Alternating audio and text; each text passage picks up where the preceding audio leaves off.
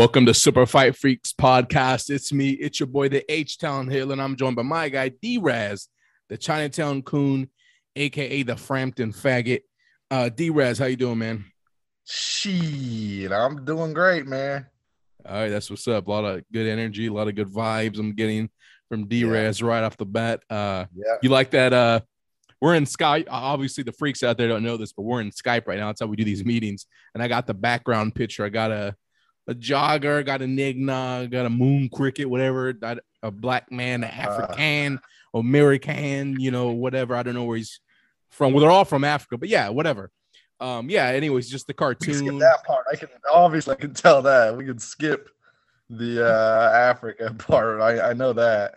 Yeah. Second part is he African? Is he Jamaican? Is he? That's the important part. Yeah, you can just future reference whenever you're doing that, or if anyone wants to meet me and tell me their heritage, you can skip the African part because I can tell.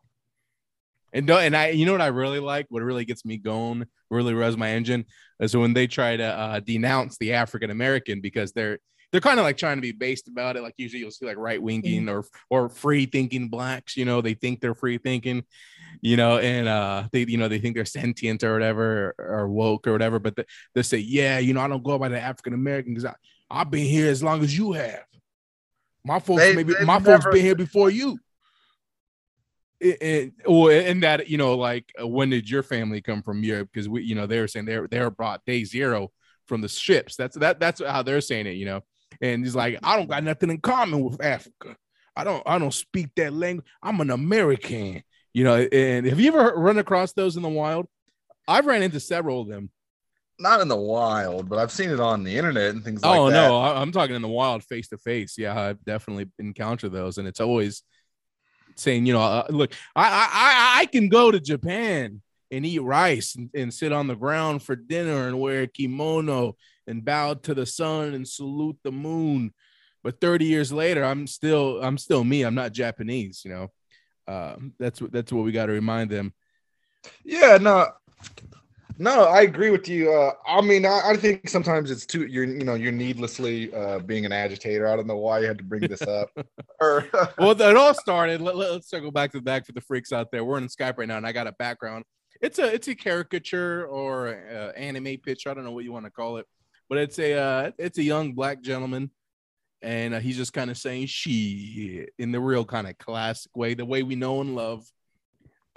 Yeah. No, that's fine. I think that's a funny picture, but I don't know. I always forget to change it, so in case like I'm having it like a Skype meeting, like an advisor or something. Gosh, are you serious? Oh, dude, I've had very close calls because I'm like, oh shit, this is gonna launch, and that's gonna be the background, and I have to say it's hackers or these fucking Trump bots, the fucking these Trumpers got a hold of my shit. Yeah. I don't know what you do anymore. You might be better at this than me, but I remember, and I think about these times, and I'm like, man, I was crazy. But when I first got into politics, and especially conservatism, the first stage of being conservative, when I was at that stage, it was right around, I was pretty young. But it was right around when the Trump stuff was happening. It was right around the election. 2016-ish for you. 2015, 2016 okay. It was right around there. About 2016, yeah. So it was 2016. I was getting that first wave, Shapiro, that was everything to me. This is the smartest man on the planet. It's just shit like that. If only they could hear him. Yeah, exactly. And when that was all happening in 2016 or thereabouts, it was really a good time because it was right around the Trump and shit. But there was a lot of arguments to be had. There was a lot of this and that, and I would always engage in arguments. And if someone said something about Trump or right wing, I would, I'm a Trump supporter or I'm this and that. And I got brown skin, huh? And I love Ben Shapiro. I'm okay anyway. Anytime someone was disrespecting this or that, I would stand up for it. And there'd be plenty of times where I was outnumbered and it was a hostile territory. And I would still, say, no, nothing ever happened. And people always respected it. And I respected it myself. And now, fast forward, however many years that was, 6 years later,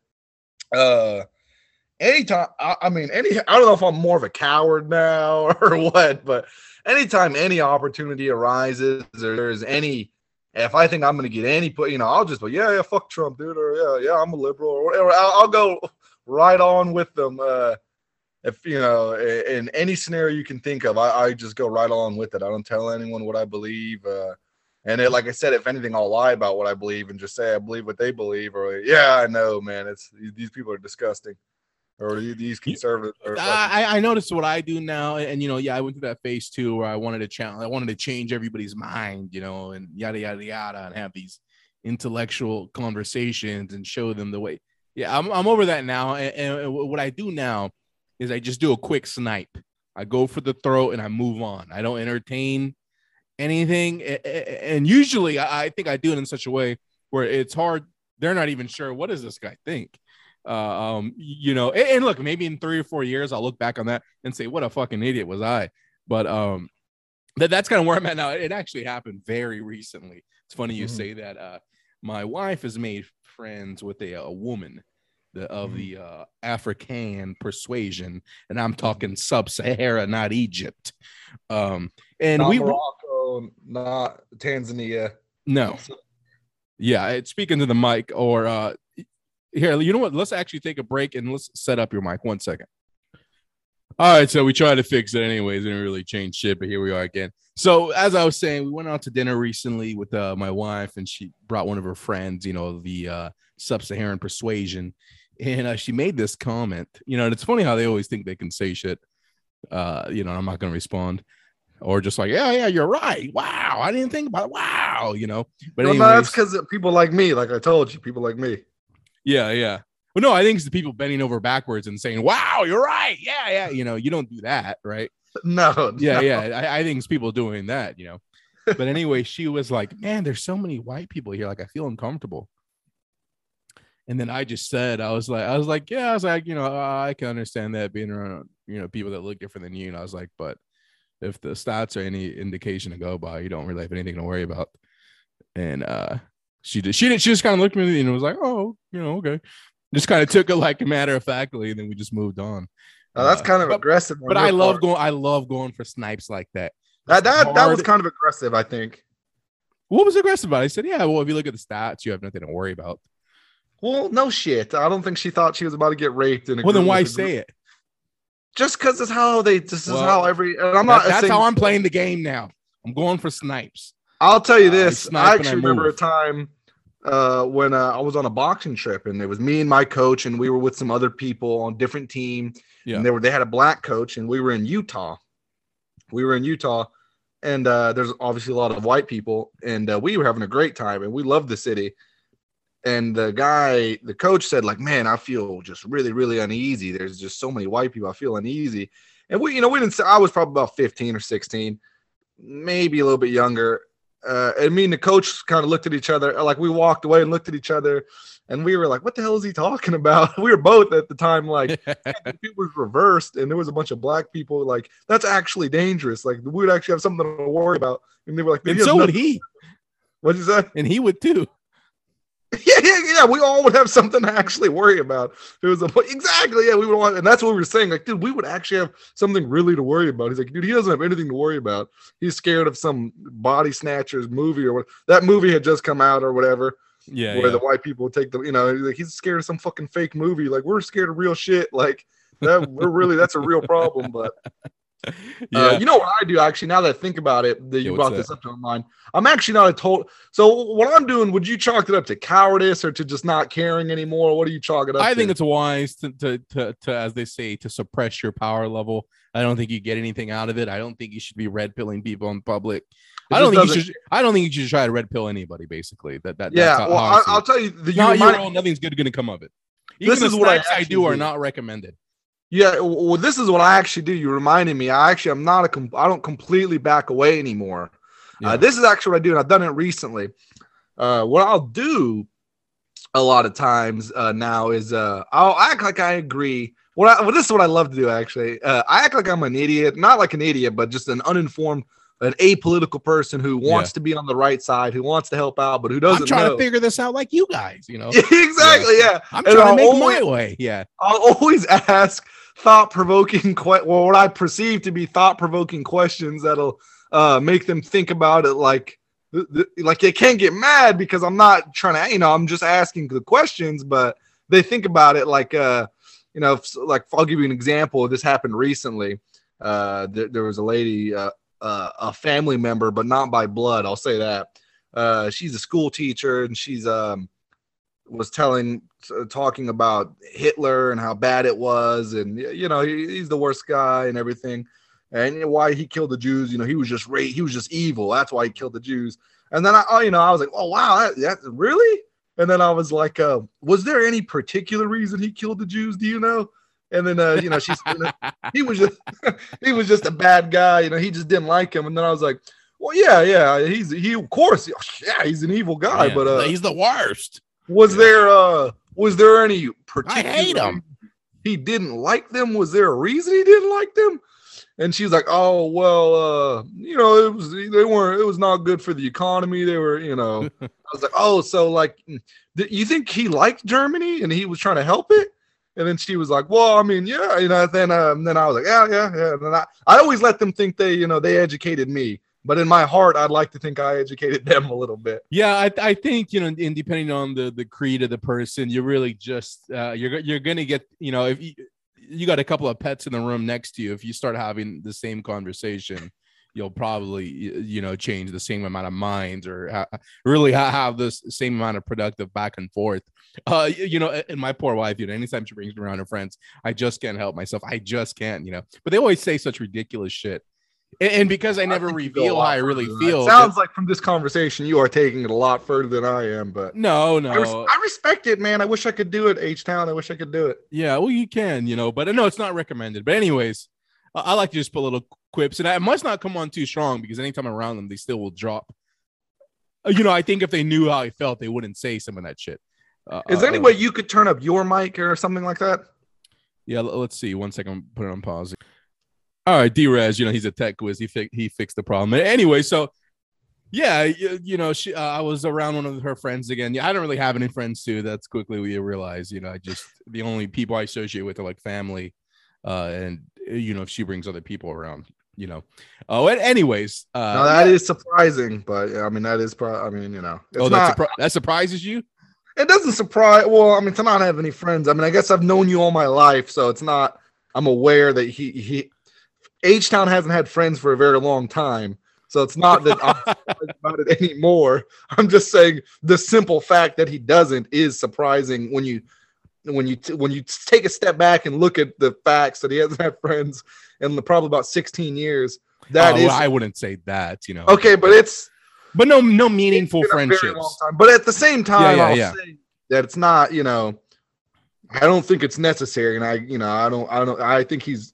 I don't think it's. I'm not saying I have any new friends really either, but I don't know. I mean, well, I'm happy. I don't really. I'm also not looking. I'm not looking for friends either. As long as you're happy, yeah. Anyways, okay. No, go ahead. I'm sorry. Yeah, go ahead. No, yeah. So anyways, we're talking, and she's she's like somehow she has some job in Colorado where she is in charge of like or has a big say in the curriculum that the kids get. Mm-hmm. And I don't know if it's high school or whatever, but she was saying how it's so wrong that all the Mexican kids in this area of Colorado have been segregated like to this other school.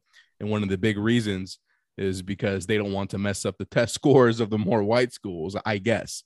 And so she was saying she wants to integrate them, to let the Mexican kids get higher scores.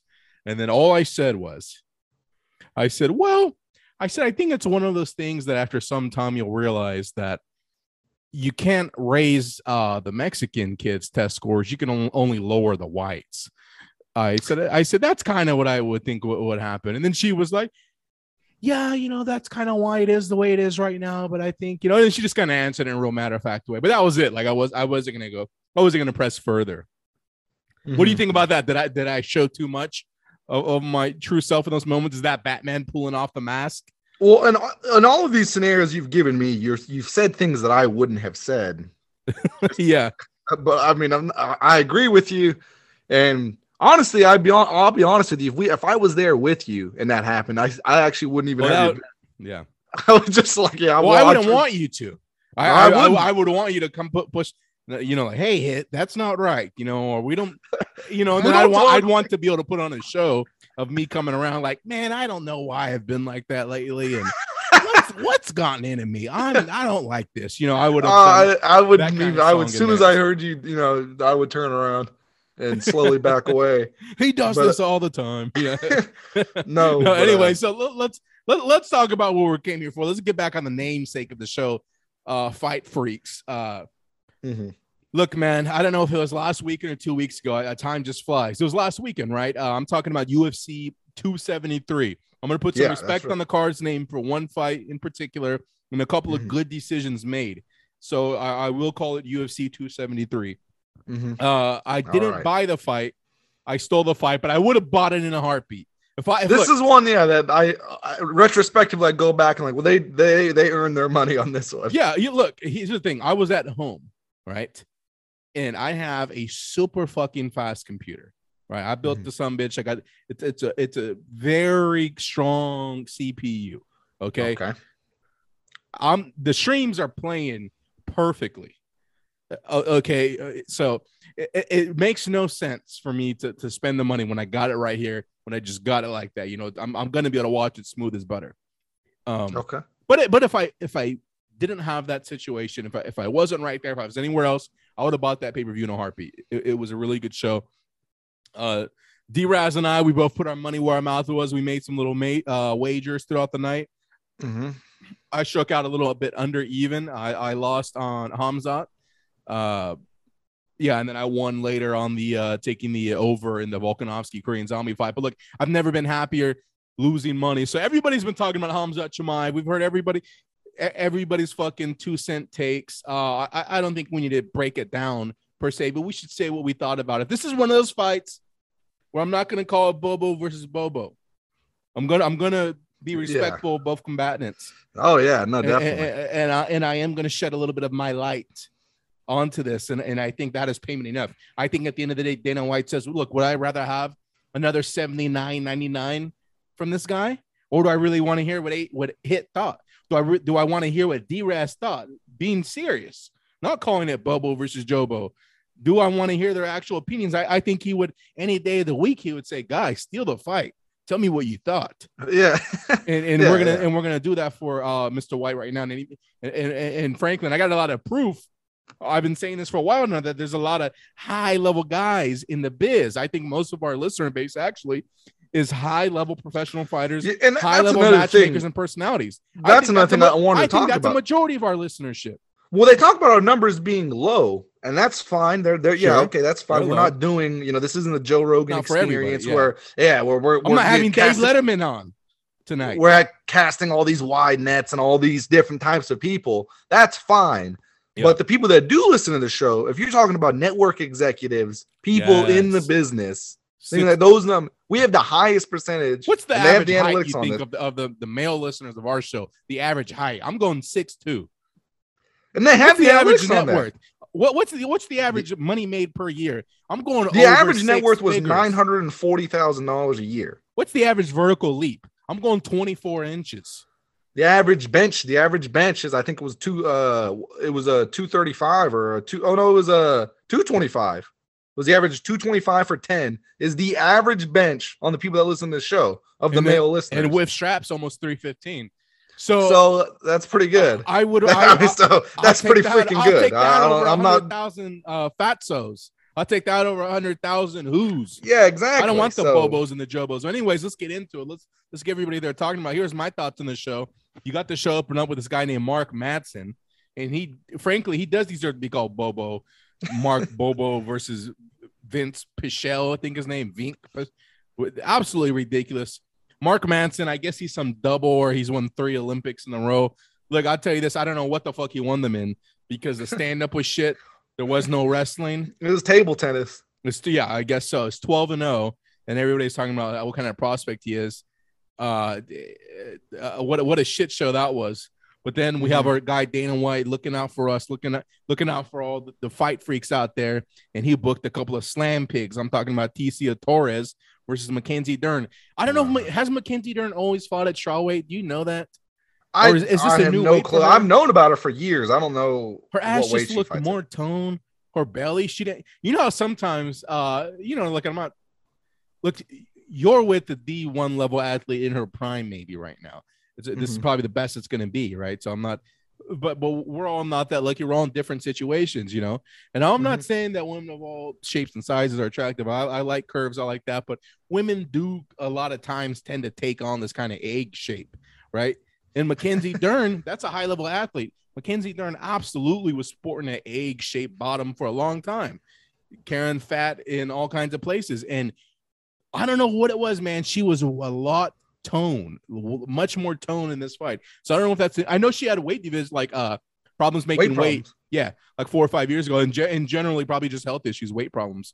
I don't know if she's changed her body composition or if she's lowered. So she looks. So wait, you're saying the egg? She looks better now, is what you're saying? She doesn't have the egg shape. I don't know. I wouldn't say that she looks better. I do kind of prefer. I think this Mackenzie Dern looks the skin looks pulled a little more tight. She looks a little more taut, like kind of like a leathery. I don't know. Something has changed. It's not just the age. Something else has happened there. I don't Sounds know. Like the way you described it sounds better to me, but I don't know. It would, and I think a lot. Maybe you would say it was better for me, from my lens. I do kind of prefer the slightly more eggish Mackenzie Dern, not at her best. But this she was. But the main thing is, for her physical and mental health, I think is a lot better now. So her physical and mental health is a lot better now. Probably her when she was shaped like an egg, it wasn't so good. So that's good. It's really what you got to look at. Exactly. And that's all I'm going to say about that fight. I don't know who won. Actually, I'm looking at who won. I don't care. Do you have anything you want to say? I think Mackenzie Dern won. Yeah. Is there anything you wanted to say about it? I didn't watch it. I got to say something. Do you ever watch these UFC? They'll put out these like 6-minute clips of the main card. Like a couple of days after the event, and it's called like UFC 268 Fight Motion. Have you seen these? And all it is like an orchestra score in the background, and it's super high def and super slow-mo exchanges. And they'll give, like, for every fight on the main card, they'll give 2 or 3 super slow-mo exchanges. So for all the fights on the main card, 4 or 5 fights, it's like a 12-minute video, but it's usually pretty cool. Anyways, you're seeing devastating hooks, uppercuts, takedowns, fucking figure 4, sharpshooters. And they get to Mackenzie Dern and Tecia Torres, and it literally looks like 2 kids spazzing out. There's no balance, there's no accuracy, there's no grace. It doesn't match the music in the background. It's like if you got 2 people and made them blind by throwing powder in their eyes. It's absolutely shit and uncoordinated. I'm talking about real techniques, kind of done poorly and with no accuracy, like a spinning back fist to the clavicle. Like a hammer strike to the knee. It's all like fucking off somehow. Ground and pound to the shoulders. Real odd shit. And have you ever seen women try to wrestle? Have you ever seen women do professional wrestling? Yeah, it's actually just like that. Yeah. It's kind of like that, which is hilarious to me.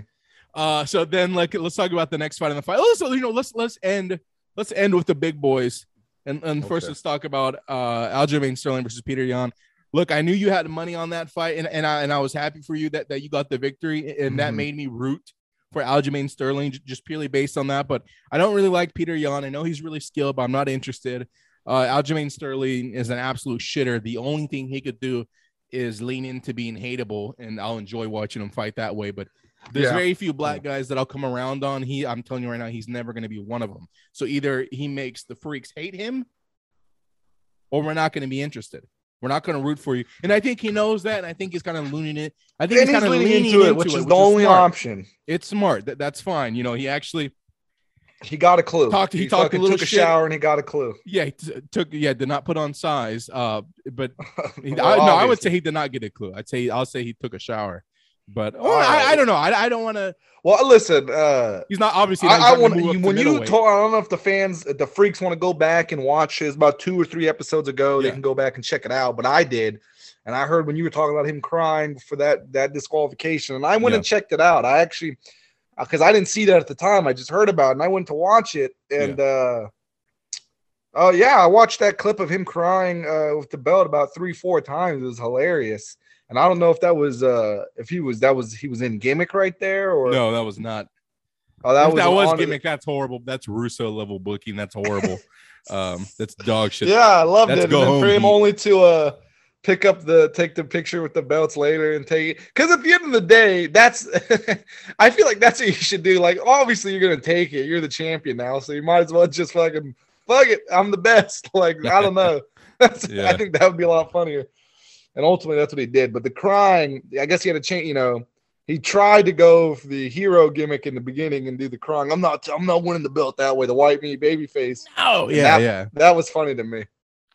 But anyways, I had no interest in this fight, man. As soon as it started, I kind of tuned out and I checked back in just enough time to. Well, especially after the fight that happened that preceded it. Yeah. I mean, it's hard to live up to that. Yeah. And that they really should have put the Mackenzie Dern. That's booking 101. Mackenzie Dern should have been the co-main to Burns Chimaev. You should open up with the other fights, whatever they were. Yeah. That way we could have calmed down. That's a piss break match, and it's because I wanted to see this, but yeah, the action it wasn't going to live up to to what we had just seen. And then so I don't have anything I wanted to say about the fight. You put a little cash on Aljamain Sterling by decision. That was smart. Got the win there. It was a very close fight. I thought he did edge it though. What did you think? I honestly, I'm not saying that just to be mean or to gimmick. I did not watch the fight. I have no interest in watching the fight. I saw little clips. I know he got some takedowns. He was doing some like patty cake ground and pound while he had the back. Peter Yan is skilled. I know that and I see it. But I do not like the way he fights, and I'll never support a guy like that in a close decision. It's just, I'm sorry, you're trying to nick these fights by a small way margin. Too cautious. Go fuck yourself. I don't want to see that. The complete antithesis of the two fighters we saw before him. Yes, just so cautious and so. I'm just trying to win. Like, it's not this is the fucking hurt business, buddy. This is the fight game, buddy. It's not about just winning. And Aljamain Sterling to me was fighting really negative too. He was also trying to it was meta on top of meta. Just. Get in or get out, Well, there's your number one 135. Look, and we told you guys last episode that we believe there's not much separating these guys. I think we also said that or at least privately amongst ourselves when we were talking about how we were going to bet. We said that people were ridiculous thinking Peter Yan dominated him the first time because he didn't. Yeah, he didn't, and he did. Again, this fight was very close, and so they're going to move on probably. I'd like Cejudo to come back. I think Cejudo would fuck both these guys up. I think so too. What'd you say? I agree with that. And then let's talk about the main event. And also, we should start giving our picks out for these fights because we can make some people some money. That fucking loser Billy Body or whatever over on that other podcast does his I've got sheets. I've got sheets. You can look back. It's 6 months of winning, coming out positive. You say go fuck yourself, dude. You want to be living in that 1-bedroom apartment, shooting these podcasts all day. You fucking lost your kid in the fucking that's joint bullshit. custody with your fucking kid. Yeah, where's your money? Fuck that guy. Fuck everybody who does that. He's wrong. And I don't know why. And this is the thing that's bothering me. He's always wrong when he does his little dirty sheets, whatever. Yeah, if anyone doesn't know what we're talking about Bill Body. He's a 2-bit hack. He's Eli Seckback with a podcast. If you don't know who that is, he's Eli Seckback. And but a lot of the news breaks he's supposed to get are supposed to be related to wrestling. He's wrestling Eli Seckback, and he shits on everyone else for being wrong. He really ruthlessly shits. He starts every prediction with 10 minutes of why Meltzer is stupid and why everybody is. And look, I don't like Meltzer. I want to wake up tomorrow and see footage of Meltzer being curb stomped. But I don't like Meltzer. But I don't like Bill Body either. Yeah. Yeah, and they let him do it. And Disco, agrees with him and shit. It's like, dude, this guy's a fucking retard too. He's an autistic retard who's all just. And Disco's always like, I don't know why people keep messaging us about Bill Body. We have nothing to do with it. And it's like, we're messaging you because it's on your fucking podcast 3 times. He's on the YouTube channel. Everything coming from K100 is Bill Body, so that's. And then Disco has to always when he's wrong because he's always wrong. Then Disco is always has to explain well, I don't think that's what he was saying. He was saying that they were thinking of booking him. Okay, dude. Okay, that's what they did. They thought of, but they said no. Yeah. Yes. Anyways, always fucking wrong. Anyway, that's not us though. The point is. we're gonna give you. I think we should at the end of this, if we want, let's do a full recap of the fights. Yeah. And then we'll post the slips. Look back at the previous episodes. We're running positive for 4. That's 8 days in a row. 8 days now. If you want to be a part of the 9th day, you can get it now. All right, let's get it. Volkanovski, man, versus Korean Zombie. Look, I like Korean Zombie. He was this fixture for a while. He's been doing it a long time. Fine, he's cool. This is one of those. It was funny because you had these 3 fights, right, with Chimaev, Peter Yan, Korean Zombie, or no, sorry, Gilbert Burns, Sterling, and Zombie, all as these, really wide underdogs, right? And everybody, including us, were like, oh, wow, look at how talented these guys are. Well, one guy clearly did not belong, and he kept getting bunched in with the others. I wanted Korean Zombie to win, but I told D-Raz, I was like, look, that this guy is, the odds are right where they should be. He doesn't have much of a chance of winning. And I'll say this about Volkanovski, man. The more I hear this guy talk, he's a great guy. I like the accent. He's a shoot midget. He is a man. Fine. I'm not holding that against him. He's entertaining it, but it's like, man, I just don't care for some reason. And I hate that I feel that way, but I just don't care. I didn't watch a second of the Volkanovski fight. I later saw like the highlights, and my God, the guy is amazing. He is fucking amazing. He really can do it all. Better and better. Yeah, we're talking about people reaching their primes. I think he's like 32 or how, because he had a fucking whole rugby career. So he's probably like 32 or 33. He might be old. He might be 33, but he's reaching his prime. Like he's reaching his prime. You look at I remember the Max Holloway. He's getting better. He's getting better. This was a fucking masterclass. Well, when I watched Ortega piece up Zombie, I thought, in my opinion, I was like, man, put that Ortega again in there of Holloway, and that's a different fight to me. His jab was looking so good. The movement was looking so good. It's like he suddenly found an identity in the striking game that wasn't just about hoping this would land or, throwing random shots. Up for a while. And then and I was thinking, man, that the rematch with Max, in my opinion, would have been way different. So I was thinking, I wasn't completely sold on Volkanovski, and I was thinking, dude, he was going to put it to this little guy. And boy, oh boy, was I wrong. I mean, Volkanovski, he said to have that kind of height and reach disadvantage, not just in boxing, but in MMA, and to be able to exploit it with the jab, that's not really happening in MMA a lot. And my God, he's so explosive. He gets in and out and causes fucking damage. If it goes to the ground, he's great there. He just at every facet of the game. He is truly extremely skilled, and I just hate that I don't care. He just needs an opponent. He's a shoot. He's kind of like Hank Hill. He reminds me of a Hank Hill type of guy. The way when I hear him talk and the shit he talks about that he likes doing in Australia, wherever the fuck he lived, New Zealand. He seems like a Hank Hill guy. Like, I could see him just like he barbecues and shit. Like that's the main thing he likes doing his free time. But he had the body work he did against Korean Zombie. It was expert level. To me, that's his coming out party.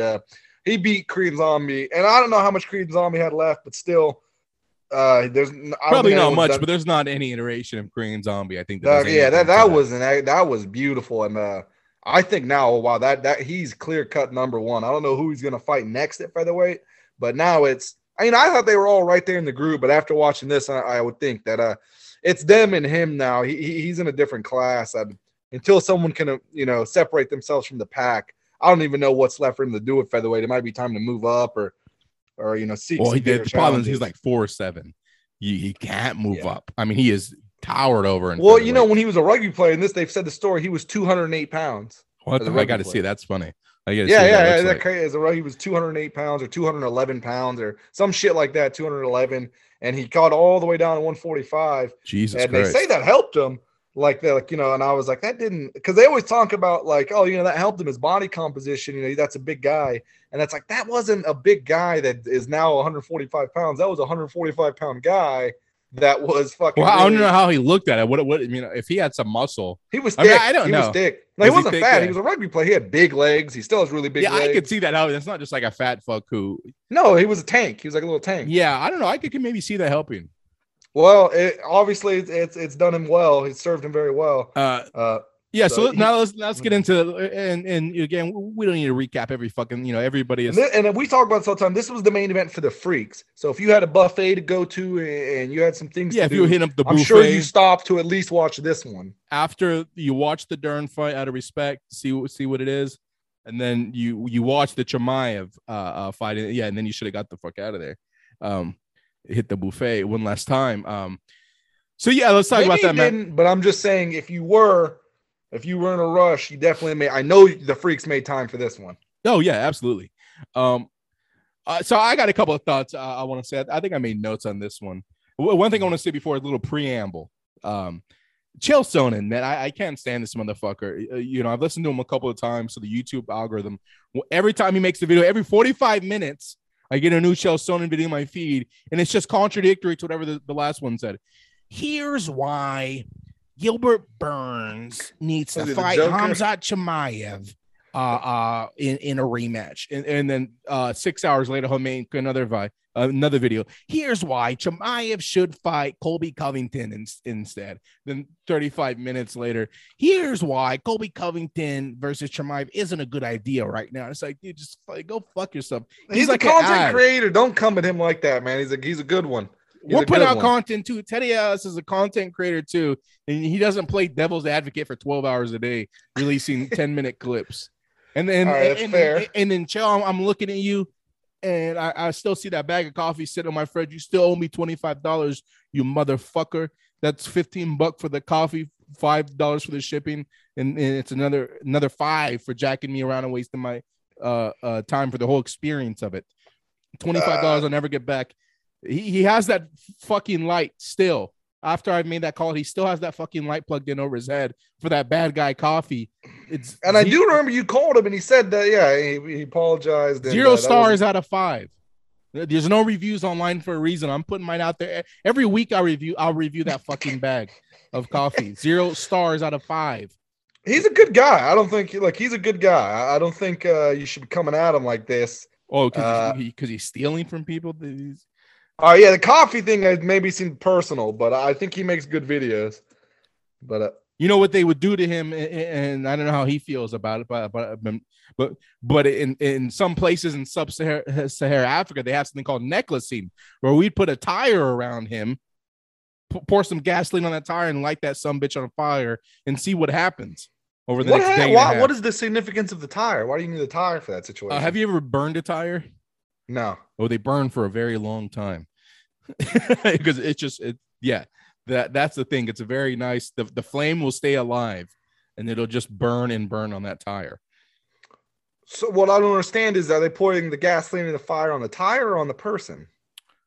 Both is fine. You get a little bit on the tire, get a little bit on the person. Why wouldn't you just burn the person? They'll die. If I just cover the person in gasoline, gasoline is it's a liquid. Yes, and it's going to. It depends how much, but it'll burn up, right? Eventually, it'll burn up. The rubber will just keep on burning.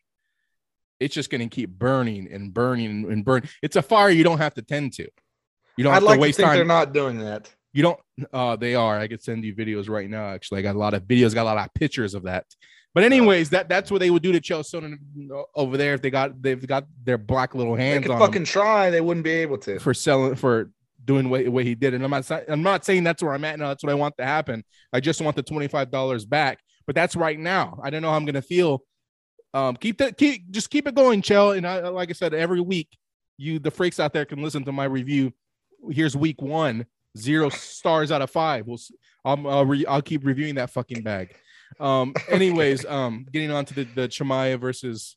That gets me so hot, dude. That fucking bag. He's a good guy. Listen, he's a good guy. I'm a big Chael Sonnen fan, and normally we can. Well, I'll send you some of the coffee, and you can review it too. It tastes like hot water, a little dirt. That's what all coffee tastes like. I don't understand. Anyways, all right, we're getting off. Look, so that's how I want to start. Wouldn't you want to taste like hot water? Because coffee tastes like shit anyway. You want it to taste like hot coffee shit? Yes. All right. Ridiculous. Okay, so here's just some thoughts. Real fast, and then this is real fast. And this one will be really fast. How do you drink your coffee? You drink it black, or do you put creamer and shit in there? If I'm drinking at work or whatever, I do black with depends on the coffee, but usually just a little hint of cinnamon over it. If I'm at home on the weekend, I like to do it up, add a little powdered creamer, and then a little liquid creamer of a flavor I like. So I kind of do it up, at least for the first cup like that. Then anything after, I just do black coffee, just, but yeah. Do you do it with, so this, does the cinnamon help or no? I think the cinnamon gives it a nice little profile on top of the black coffee. Yeah. Gives you a little bit extra kind of taste. Nice little aroma with every sip. No, I'm not a connoisseur at all. I do like to, I do like to use a little French press every now and then. I'm absolutely not a connoisseur.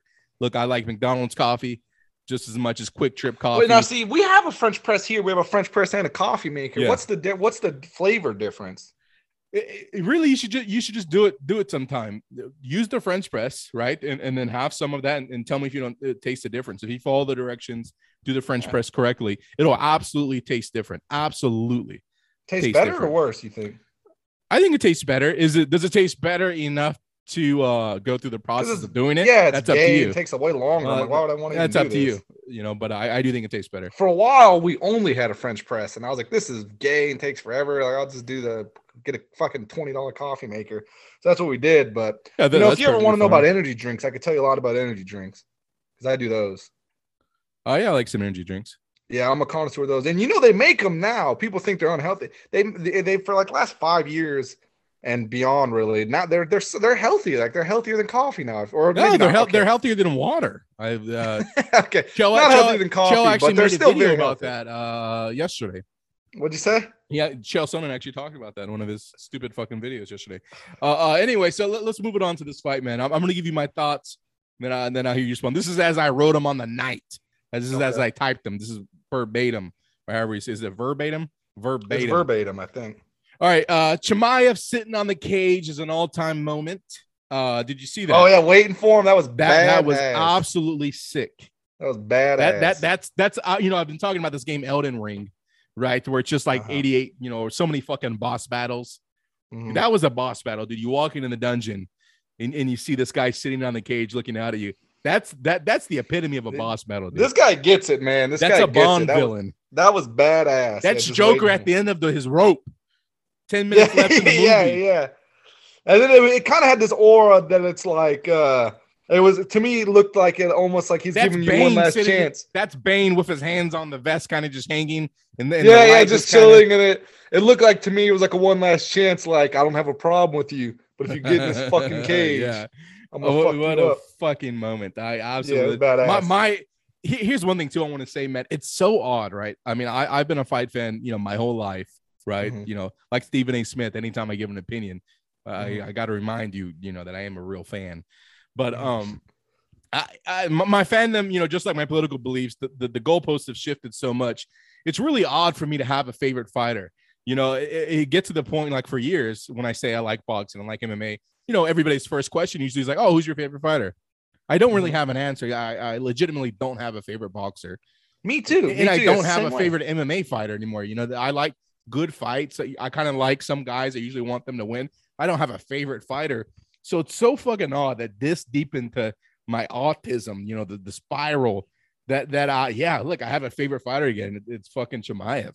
I haven't felt that way in a long time, man. And that's ironic. Our father, I knew about Chimaev, but I didn't bother. I hear about names 24/7 every day of the week. I hear about a new name. This Paddy the Baddy Pimblay, Molly, the new Tyson. This is the new Stone Cold. This is the new Meatwad, Aqua Teen Hunger Force guy. So I don't, but then actually, that's when I heard my dad talking about first name, last name. Yeah, I heard my dad talking about Khamzat Chimaev, and I was like, well, man, if he's getting into it, that's a sign. Yeah, you remember that? Oh yeah, absolutely. He turned us on to him. So that to me was an all-time fucking moment. That's when I kind of realized that, man, dude, I'm a fan of this guy. He's your favorite fighter. My favorite fighter. I'm not afraid to say that right now. And then look, so the fight happens. You think whatever you think about it, and then the post-fight presser, one of these little worms, asked him, were you worried that that you didn't do enough in that third round, that you weren't going to get the decision? Look, I don't know if I believe Khamzat's answer, but I just liked it. But he said, I don't care. You care about this shit?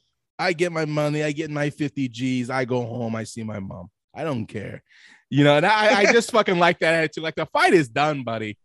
You know, it's over now. You know, do I care what these three fat fucks sitting ringside thought about the fight?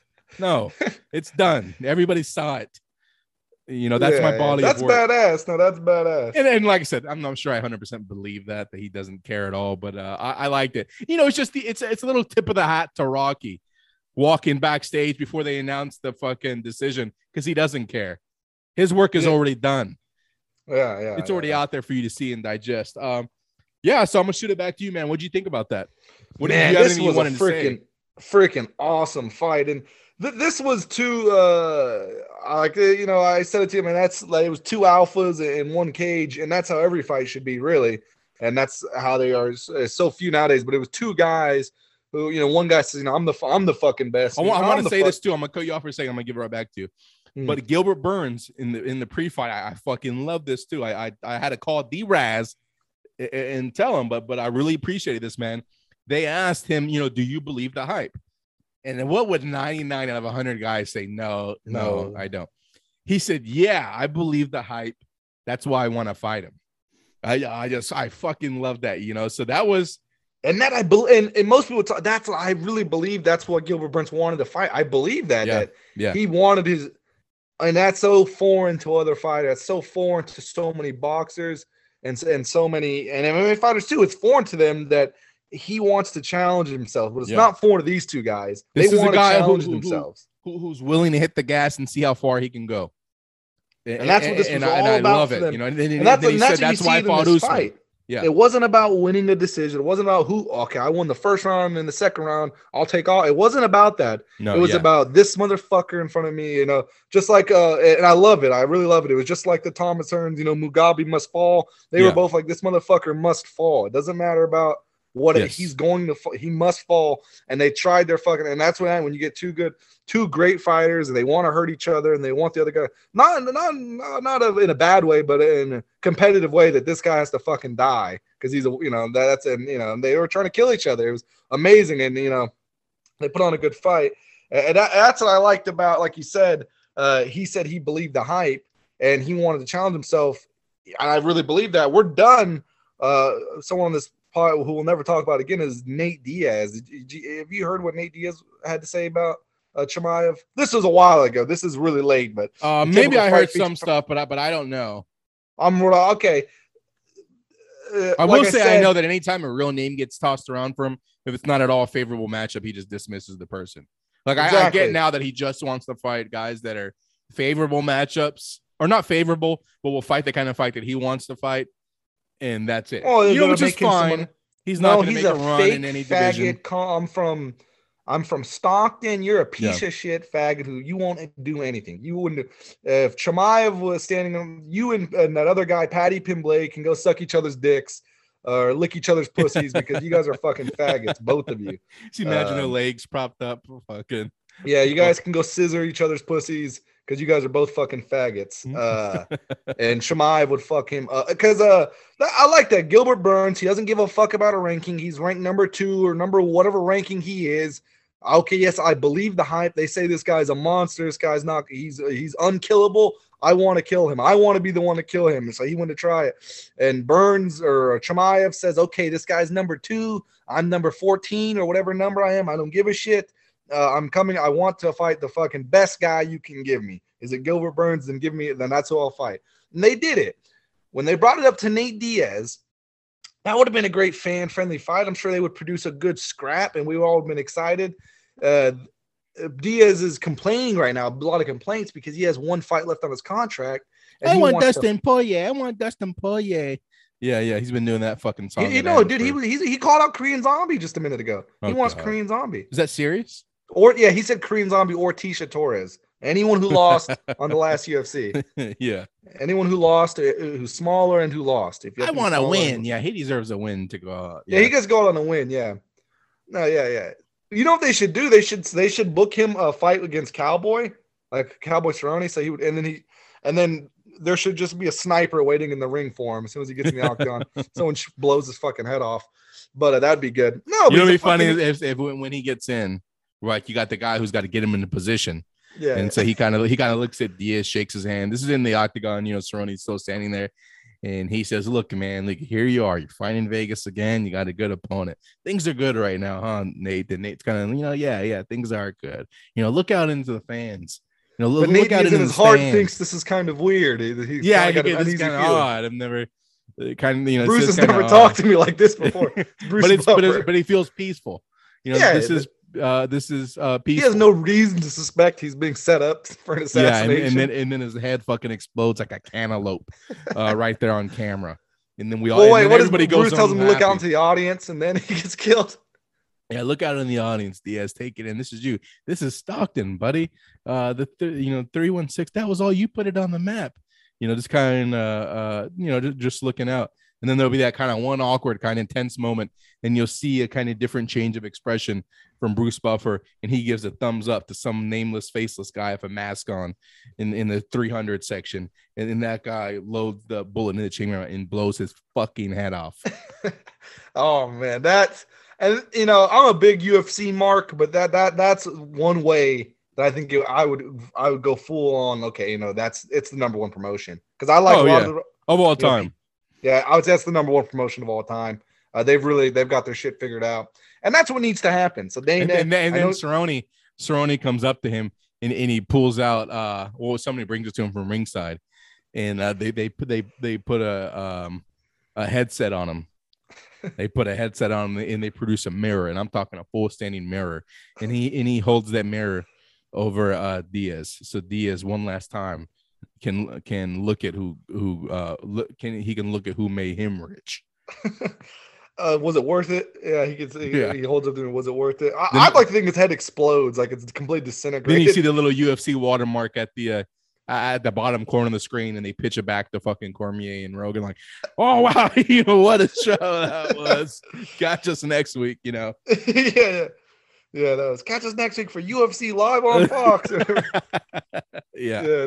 I would. Would you catch him next week after that? Oh, dude, I would. I would not stop talking about that week. I would buy some merch. I would buy the fucking hat. I'd buy the fucking shoes. You'd see me walking around in fucking Reebok, everything, dude. Yeah, Reebok pajamas. I'm going sleeping tonight. Yeah, exactly, man. So look, I never said that whole thing. I never said what Nate Diaz did to deserve. We haven't even broke down the fight at all. Go ahead. We spend more time with the stupid shit, dumb fucking scenarios. All right, go ahead. What would you want to say on Nate Diaz? Yeah, it's not even gonna live up. It doesn't even matter. But it would almost be fun if I did. There's some freaks out there, their ears to the radio, and they want to hear what you got to say. All right. Honestly, that's who I do it for. Full disclosure, and I got to be honest with you and them. That's what we do it for. So I'm looking at my guy, and all these executives, they're pulling out the notebooks right now, and they're clicking, click on the pen. They're getting it ready to go. They might even be doing a couple of test scrabbles to make sure that pen's got some ink in it. Yeah. So go look at your guy. All right, I'm telling my producer right now that make this is going off YouTube. But he was talking about he's got one fight left on his contract and he wants to fight it, and the UFC won't give him some fights. And then this article I was reading saying that the UFC won't give him any fights, and he's been trying to fight. And the article mentioned that but the UFC did offer him a fight several months ago, but it was against Hazmat. And then he said, in response, he's like, "Yeah, man, don't disrespect me by giving me some rookie. That's disrespectful. Don't even play with me like that." Jesus. And then I was like, "What the fuck? Doesn't that piss you off for him saying that?" Yeah. Why is that his take? That is. That's the take that pisses me off. Like, don't disrespect. Give me some fucking rookie. And it's like, what? He's the hottest guy. He's the most popular guy. Yeah. What are you talking about? Well, who do you want? Like, if he would have said that, like, at least Keith Thurman, when he was ducking people, would be like, "Oh, look, I'm not ready. I got some hand injuries," or whatever. It wasn't a good look, but you can come back from something like that. You can't come back from this. Don't disrespect him. I hope he loses his next fucking fight, or honestly, I hope he gets killed, like we mentioned. But if that doesn't happen, it seems unlikely that's going to happen. I at least hope he loses his next fight, because don't disrespect me, some fucking rookie. And it's like, what do you mean, dude? He's got way higher stock than you. I don't know what ranking Nate Diaz has, but he should be unranked because he hasn't won a fight in like 4 years. So I don't know what ranking he is ranked, but the fucking Khamzat should be a higher rank than him. And I'm fine with it. You know, like I don't need him. I don't want to see Nate Diaz go run through the gamut and try to get a number one contender. I get it that you're done at that point in your career, but yeah, don't give me that bullshit take like I'm a kid. Just say, you know, that's the fight I'm looking for. I don't know how he could say it. No, you could just say, look, I want to look for fan-friendly, exciting fights. You know, I don't want to fight a wrestler or whatever, you know, something like that. He could say that. Like, you know. Yeah, no, I remember when Ruslan Provodnikov said he got fucked up one time against Chris Algier or whoever. And he's like, yeah, look, I don't want to fight people that are going to run and box anymore. It's not fun for me. It's not fun for the fans. I just want to fight people. Yeah. I respect that. And Max Kellerman tried to me. What do you mean? Like he tried to make us feel this bad. Is boxing. Like, yeah, shut the fuck up, don't man. Get in. Yeah, shut the fuck up, dude. Yeah, I agree. Yeah, and you know what? I watched the rest of his fights. That's how that would go. Yeah, that's when he told right after he said that. That's when he told Provodnikov, you know, I've been watching boxing and UFC 1 since the very beginning. You know, I was there for UFC 1. Yeah, and he was. But one thing I want to say, he's done. One bullshit question that everybody's saying to you, or that everybody's jerking each other off with you. You've heard 1,000 people answer, well, the freaks. We're one of the only few that actually matters what we think. So just for everybody else, I don't really care about the answer because it doesn't matter. He doesn't care about my answer. This is just fan service right now. This is why you guys came. We'll say it. We'll say it quickly and we'll move on. And we'll probably never do this again. Because I don't like talking about the same shit that everybody else says. Right. But after the fight, how was your stock on Khamzat, both skill wise and where are you at in the hype? Did it die down? Did it perk up? Is he as good as you thought he was skill wise? Not as good? What's your takeaway? Okay, to me, honestly, I think his stock rose, like star power. Am I excited to see him? Yes, I'm probably more excited to see him. I mean, that all rose. His skill, it's tough to say. You know, I don't want to say that it went down because he fought a really good guy and he did really good. You know, people are. I think this is gonna be lost to history, but I do believe that he was on his way to. He was several punches away from knocking Gilbert Burns the fuck out in the first round, and I mean, Gilbert Burns just he's one of the best fighters on the planet. So he didn't get him out of there, and he came back and finished the fight a lot stronger, I think. But he almost got him out of there. His stock rose, and I'll say, you know, I still think he's very good. I don't know if I think he's unbeatable anymore. I think I think he's I hesitate to even say worse, but no, like now him versus Colby. If you would have told me that before the fight, I'd say, oh, he's gonna dominate Colby. But now I think, hey, that'll be a hell of a fight. It'll be a hell of a fight. How did you relate to the moment of the cornerman yelling at him in between? Oh my God. I was trying to show it to my girlfriend. I was with my girlfriend. I was trying to show it to her, and she was very, uninterested, pissed because we were at a family function. We were at a family outing. Yeah. And, I was very disconnected on my phone trying to watch the fights, and everyone's getting pissed. They're doing karaoke, and I'm shushing people. Oh my God. I'm shushing them, telling them to be quiet. You know, this is going on, and just put your some people were, Just put your headphones on, some big ass helicopter one. Some people were with it. Some people were, saying, Diego likes to let him watch the fight, and some people were not with it. Hey, leave him alone. Hey, he doesn't have to join in. Yeah, like that kind of thing. Yeah, exactly. Yeah, getting tense with each other. He always does this. Yeah. Yeah, so it's kind of fucked up on my part to hijack their whole thing, and now they have to be involved because they're like getting intense with each other. But anyway, I was completely oblivious to all of that watching this fight, and then what was the question actually? Yeah, just that was it, just a heat check on Chimaev. No, you were saying that you asked me a question, not a heat check. Yeah, it was is your hype level where it was? Did it go up or down? And your I was saying that you would ask me. I was gonna say, if you were asking me about Colby before this fight, I would say, he's going to dominate him now. I think it's a hell of a fight. But then what did you say after that? That was it. That was it. All right, I'm going to say my. I think I'm still very much excited to see him fight. And now I think I don't know how good he's got. I don't know if he's going to dominate everyone like I thought, but I'm still very much excited to see it. Yeah, I had a lot of thoughts on the fight. Just kind of to try to like remove myself from the Oh, no, trees. I'm sorry. Go ahead. You asked me about the corner. Like, well, what do you think about Oh, him yeah. How fighting did you relate to that moment? Yeah. Oh, yes. I was trying to show that to people. Oh, look at this. This is crazy. Yeah, that reminded me, we had some trainers that did that. My dad we all had those moments. I've done that. Your dad has done that to you. My dad has done that. You've done that. I've had you remember Lorenzo. I remember trainers all doing this, but I remember you and dad specifically would do that. And I was like, oh man, this is just the worst like one is when he fought that black guy that I can think of, at least recently. What was his name?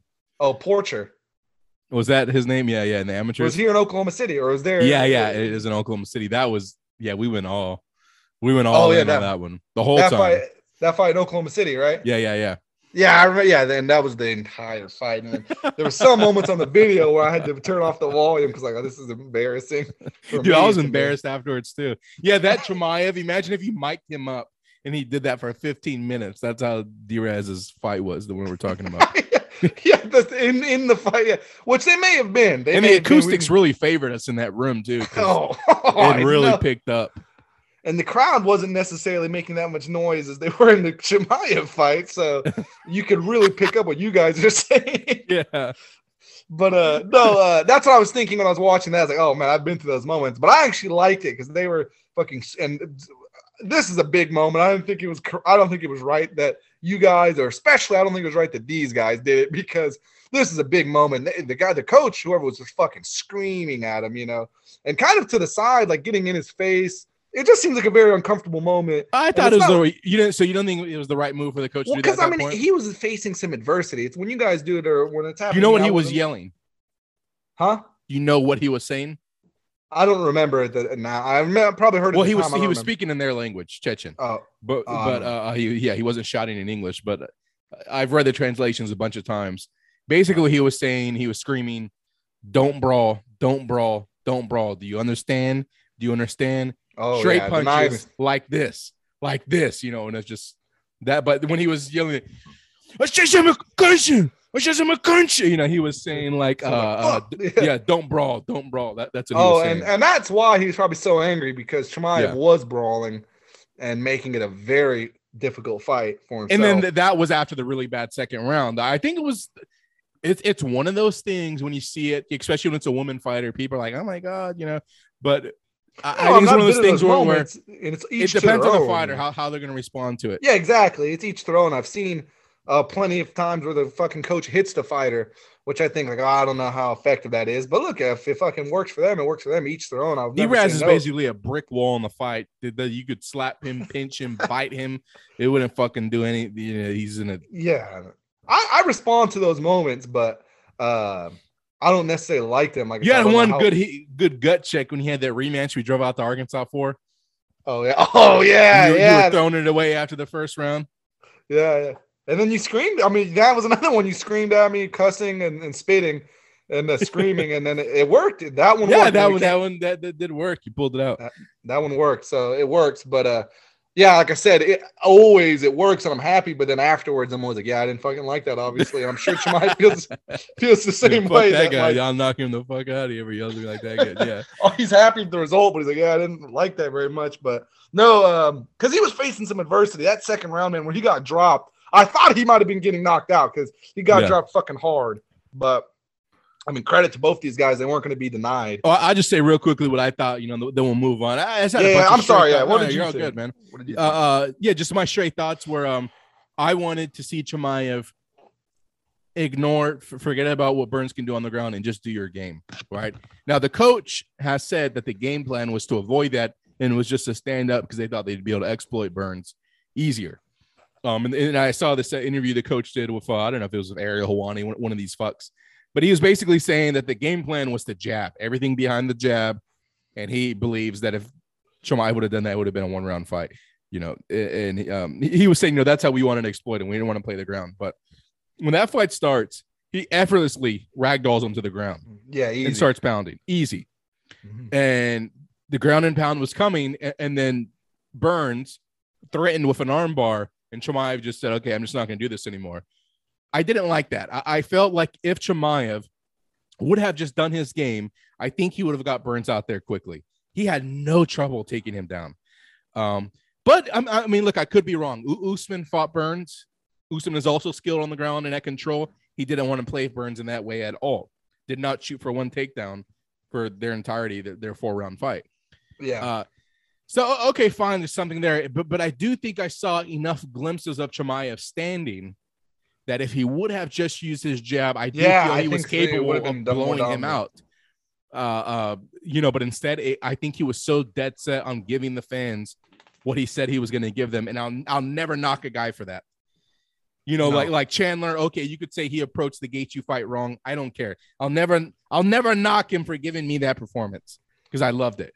Yeah, it's the same for Chimaev. Give it to you. But some guys, you feel like they don't have the capability to fight another way. I feel like I saw enough glimpses throughout the night, in my opinion, where Chimaev could have made that fight a wash, and he instead didn't. Whether that's true, I guess we'll see it later. But yeah, I think it was a slight coming down to earth, just a slight. Maybe we're not in the stratosphere, maybe we're just kind of in orbit right now. But I'm still really impressed. At the end of the day, before the fight, when my when I was thinking Chimaev was going to just have a 1-round massacre, I was envisioning that he was going to take him down. I wasn't sure what Chimaev could do standing. In standing, I really respect Burns. The way he fought Woodley, the way he was fighting Usman. I knew that, man, that's where he could really exploit Chimaev. Likely is going to be standing. And at the end of the day, they had a 15-minute kickboxing match that could have went either way. Yeah, and I love the. And so that to me shows that Chimaev standing is going to be a fucking problem too. Not many guys could fight Burns like that and come away with the W. He was right in his face, man. Even when he did get clipped, I mean, I love that. I mean, he was pressing the action, but just the way he could stand right in front of him, and it was a hell of a fight, man. There's this YouTube video I watch. It's like this really autistic channel, and what he likes to do is he'll watch every strike of the fight. And he'll show you in the video every strike that was landed. Oh, wow. And he assigns it either a light, a medium, or a heavy. And he kind of explains what his distinctions are and how he's going to call it for this fight. Like he was saying, like he said in his opinion, that really there were no light strikes in this fight, that almost every strike was a heavy fight. But in terms of this fight, lights will kind of be graded against what the heavy strikes were, whatever. Oh, okay. So he tries to count. It's like a sliding scale. Yeah. So he tries to count every strike in the fight. At the end of the day, they were literally separated. If this guy's editing job was as accurate as he says it was, but he showed, the clips and all that, they landed about the same amount of punches. And he was even saying like, oh man, in all the years I've done this, I've never seen a fight come this close in the disparity of heavy, medium. When he counts them, is he getting different numbers in the CompuBox or whatever? I don't know if there's even a CompuBox in fucking UFC. I don't know. I imagine so. But yeah, it was a really cool video. And even then he was saying that it was, indistinguishable basically. So yeah, man. And look, we're talking about a Colby fight. I don't want to see a Burns rematch right now. I'm just tired of rematches. I feel like they just happen constantly in the UFC. No, why would there's no need to be Burns? I don't want to see a rematch. Not yet anyway. Give Burns maybe down the line, but yeah, give Burns something else, something good. And I really do want to see Colby and Khamzat. And I really do think, dude, Khamzat still walks over Colby. You believe so, huh? No, I really think so. Everybody's saying, oh, the 5-round card. Yeah, I think he has to get adapted to the cardio a little bit more. I think he had a big adrenaline dump. I think he fought in a way that wasn't economical. Colby's not going to fight that kind of fight with him. No. And Colby's not going to get exhausted either. That's another thing. Colby's cardio is much better than Khamzat. I'll say that all day. But Colby is not going to have that kind of firefight with Khamzat either. I just don't see that. Colby's also not going to be able to take him down or bully him in the clinch in any kind of way. It's going to have to be a straight up boxing match. And I think we saw here that Khamzat has a fucking chin on him. But so does Colby. Colby has a great chin as well. I think Colby's durability is getting cracked. He's been hurt badly in each of his last 3 fights. He got knocked out by Usman. He did get hurt against Masvidal. And Usman also cracked him in the second fight. I do think his durability is going down. I feel like he is getting hurt more often. Well, but unlike Masvidal, there is no threat for the wrestling. It is going to be a stand-up fight if that's what Khamzat wants. And I just don't think. And Khamzat does have a chin because that hook that right hand that Burns caught him with that dropped him. I feel like, man, that was a hilarious. That's what I was worried about. Because, like, man, that would have knocked somebody out, really. He jumped into it. and hit him clean on the button. He got to show his chin in this fight, which I think is going to scare How long a lot we've of been people. going on this? How long we've been doing on the show? I don't know. I wasn't timing it, but it feels. I like wasn't timing it. I feel like a while. I'm gonna spit through some other quick topics, and then we'll end up real quick with us the Spence that fucking faggot ass boxing match tonight. Let's do some little wrestling blurbs I got for you. So this was in Japan. I saw a clip. I think I tried to send it to you, but by the time you looked at it, it had already been removed from the internet. So you're just gonna take me for my word. The names, I tried to remember them to the best of my ability. And to be frank, I don't know what the names were. I never knew what the names were. Oh, so you just made up names? If that's what you want to say. So some kind of Japanese wrestling. Basically, when I'm going to tell you this situation, and I am not lying. This is all as I say it. This is what happened. And I'm simply asking you. This is in the Kurikan Hall or NJPW, something like that. I don't know what it was. They drew a crowd. It was like in the Kurikan Hall. You know, go watch those fucking. What is the tournament they do? The G1 Ring King. It's that basically. I don't know. What happened? What I'm telling you is I'm going to tell you the scenario, and I want you to think: is this too much of a good thing? What think? Keep that in your mind. Is this too much of a good thing? I've got some questions for you after this as well. All right, good. Yeah, we'll go one for one. Okay. This? Remember, everybody at home, close your eyes. Think about it. Take a couple breaths. Think. Keep this thought in your head. Is this too much of a good thing? What think? Is this too much of a good thing? What think? Is this too much of a good thing? What think? In Japan, it was so Masami Toyota sucked. I'm gonna say that's not his name. Masami Toyota sucked on Magoru Nintendo's tits. So Mishimo Toyota, he was sucking on Magoru Nintendo's tits while that's going on. This is going on in the apron of the ring. So on the outside, they're like kind of brawling, I guess, on the outside. Mishimo Toyota. She took her shirt off, or what was he doing? He's pulled down Magoru Nintendo's top, popped her titties out, and he's sucking on them. Okay. And then Hanzo Suzuki, he's finger fucking Miyamo Nabasaki's pussy, going in and out. She's bent over. They're outside of the ring, but she's kind of has her leg propped up on the apron. This did not happen. I already prefaced it with this exactly what happened. And I sent you a clip of it, and I called you like, did you fucking see that? And you didn't get to see it. But he finger fucks her, and he's going in and up, and then he stops, and then she starts gushing. She's squirting. And the crowd. God. There's guys in the front row. Some of them are kind of holding their hands like, no. And then you got Hanzo Suzuki. He kind of takes his wet fingers and he's like throwing it onto the crowd, you know, like getting that snatch juice, kind of splashing them with it. And then he's going like for the babyface spot. He's high-fiving some of the front row guys, and they're high-fiving him. So I don't know. Is that too much of a what was that, a match? It was two guys versus two girls? I don't have a lot of context. It was a clip that's long enough for just that to happen. It was about 10 seconds. I don't have any context. But it was in the Kurikan Hall. They drew a crowd. No, I don't think that was too much of a good thing. I don't think that was a good thing. I think that was a bad thing. We always say get a clue. What thing? So you got, you know, Toyota, he's pulling down Nintendo's top, sucking on her tip. I don't think that's getting a clue. I think that's shitting on the business. Suzuki is finger fucking Nabasaki's were any of these people hot, would you say? It was such a bizarre clip. I didn't really get to analyze it to that degree. Yeah, I think Nintendo and Suzuki, yeah, they were attractive girls. I mean, they just looked like a Japanese girl wrestlers. Yeah, they look good. They look fine.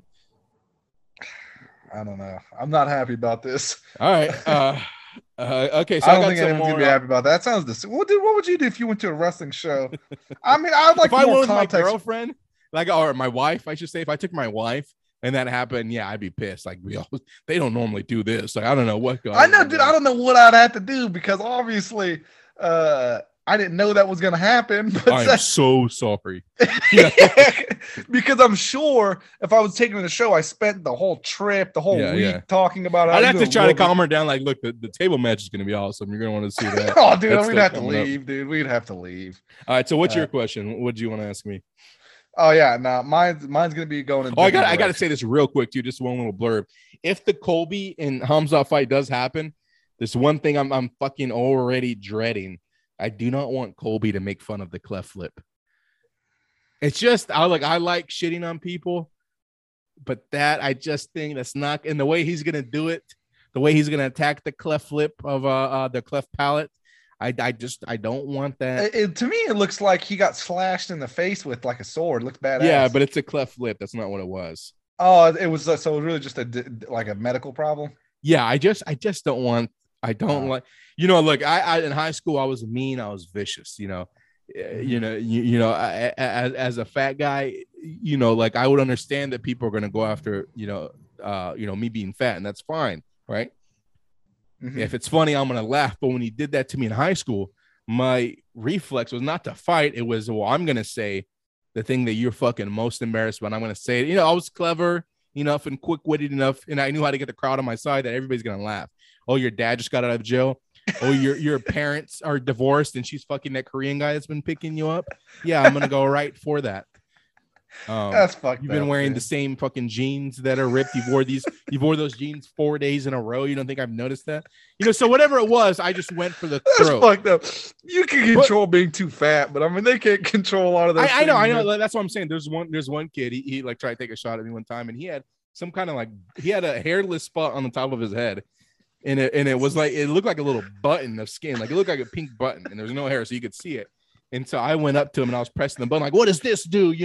And but I see now that was a mistake. That wasn't good. And I feel like Colby is going to make that same. I was in high school though. I've changed since then. Now I'll do a little more self-deprecating humor. I'll kind of spin it another way, No, but I've never heard you do that. Now it's just, It's not the right move for Colby, and I think he's going to do it, and I don't want to see that. How do you feel about if he's attacking the cleft palate? I'm surprised to hear you say, I don't know. I mean, that's because it's your favorite fighter. I really believe that he's your favorite fighter, and you don't want to see him come under fire. Well, imagine if one of the women fighters had a cleft palate, and Ronda Rousey's like, yeah, I'll hit that bitch in her cleft lip. It's like, you wouldn't want to hear that. Like, come I don't on, know. Man, What's the big deal about a cleft lip? I don't even get why they have to fix it. Oh, other than it looks bad. Have you seen what a cleft palate looks like before they fix it? Yeah, it looks like crazy. It looks crazy, but I mean, you can. Well, that's why they fucking fix it, dude.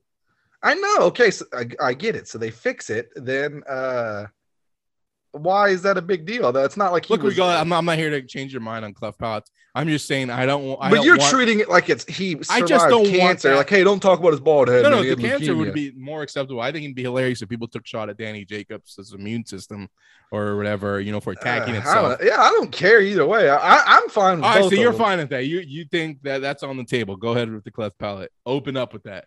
So are you saying he probably got bullied relentlessly for that? No, I'm not even saying that. I don't know what his past was. I'm sure he got some bullying for it, but I don't. That's fine. I just don't want to hear it being brought up. That's too far. You think that's not even too far? I don't want to. Just come on, don't do it'll make you uncomfortable. Yeah, a little bit. It's just a little uncomfortable with it. Okay. Yeah, it'll be like if a woman fighter slashed in the face with the machete or something. No, it's nothing cool like that. It's just a fucking I would. It's a third world country disease kind of thing. Man, that would have been bad. That's what I kind of did because I always thought that's what it was, and I was like, that's badass. No, he's probably fighting a bear or something, and it slashed him. No, but all right. So what was your question? All right, cool. So we're gonna go back and forth, and when we do these quick hits, we we gotta make them quicker. That's partly my fault. But no, that's fine. That's fine. We're gonna do these quick hits, and they're gonna be varying topics, and mine's gonna go in a way different direction. Okay. We do career retrospectives on here. We're known for that. Yeah, we've done Andre Arlovsky's career retrospect. Every time Andre Arlovsky has a fight, we'll do 4 career retrospectives on him. And ironically, we only do the retrospective for like 4 fights that happened in 2005. We don't even cover the fight that he just had. So that's funny to me. But we've done it several times for him, and he's not had any fights. But you have a good boxing knowledge to me. So I want to ask you about this boxer that I watched recently. You know a lot about boxing, but you don't seem to go as autistic. You know more about the psychology of the sport, and you get it better than I do. But sometimes you're not as autistic as I would have hoped. So I don't know how much you know about this. All right, probably not a lot, man. Thinking about to be exposed again. But go ahead. We'll see. But like I said, you understand these things better than I do. And sure. Hey, can you pause it really fast? I'm real sorry. All right, so we're back, man. D-Raz had to use the restroom. Fucking take. Yeah, I saw he took a bath. I don't know why it took so long. Anyways, what did you want to ask me? No more preamble. You lost that privilege. Just ask Oh, that's fucked up. Well, anyway, it. I want to ask you. We'll do a career retrospective. What do you know about Arturo Gotti? Yeah, probably. I mean, it's been a long time, but I've seen a lot of his fights. Well, let me ask you, because I'll just give you my question. I was going to say, I watched him, and I don't know how I came about this, but I watched his fight against Jesse James Leija. Yeah, it was a body shot knockout, wasn't it? Yeah, it was a body shot. It was like 2 rounds or 3 rounds or however long it was. And then I also saw his fight with Joey Gamache, and then several other. That was fights. The brutal, like 3-piece hook.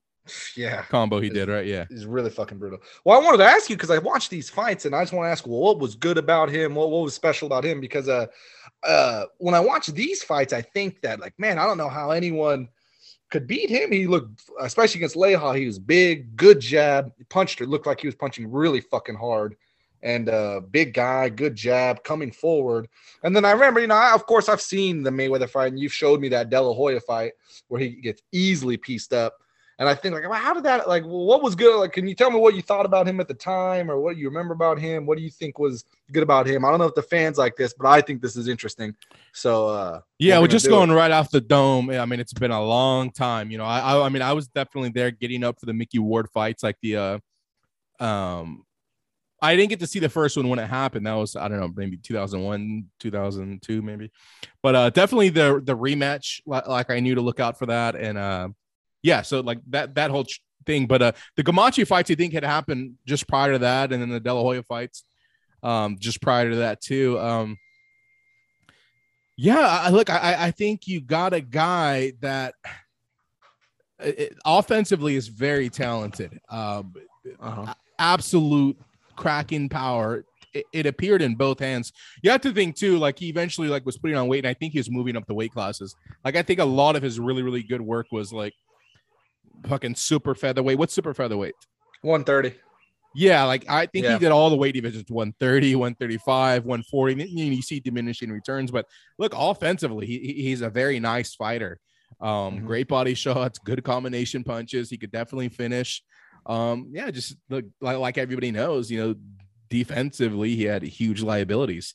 But he also had like recovery power, especially if you look at some of his work in the smaller divisions. He had really good recovery power. You really had to put him away. But yeah, he was a really talented offensive fighter who had just glaring deficiencies.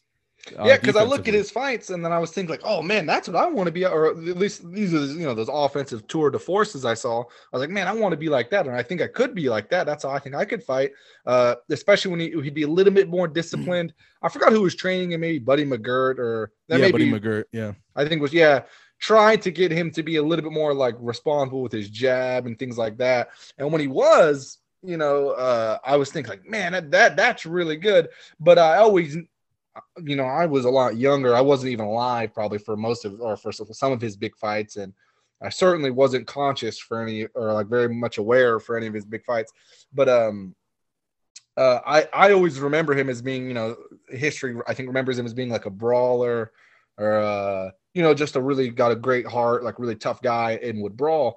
But like I said, I watch him, I think, wow, he has a lot of power and good, body punches, head punching. And I always remember having like mild success, not being very, he won the title a couple of times. He won the title, I think, twice, but I seem to always remember him having mild success. And then I watched those fights. I'm like, man, this guy's great. And I feel like he would, do you think he would have done better nowadays or he I think he would have done a lot better nowadays just because I think the competition is worse. I think he would have got a lot farther today. Absolutely. You're coming up at a time, when there's a lot of really strong amateur programs out there, and there were some real fucking killers. And, a lot of his most notable fights, he was a lot smaller than his opponents. De La Hoya was way bigger than him. Yeah, no, I think he was what he was. Yeah, I think when you go back and watch him, there's more sophistication, at least offensively, than he gets credit for. I think good speed, good power, good punch placement, good finishing ability. So it's all good. It's just really all there. At times, extremely bad defensively. In what way? Like he would get hit and stand still, or what do you mean? Could you elaborate on that a little bit for the freaks? You watch him, right? You watch him fight, and you look, okay, he looks like he's boxing well.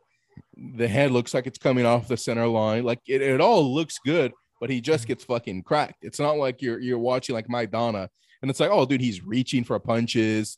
He's fucking telegraphing shots. Gotti didn't necessarily do that, but Gotti. Yeah, it all looked responsible to me. It all looked. It all looked responsible. The thing of Gotti is, I feel like when he starts his attack, it's an attack, and he's a lot of hooks. It's a lot of uppercuts, and he's always willing to eat and to give. You know, he's constantly getting into firefights that for a long time he was either more skilled or bigger than his opponents, or they just couldn't crack him and it worked. But he, to me, and you watch him fight, and he's not out boxing people. He's winning firefights.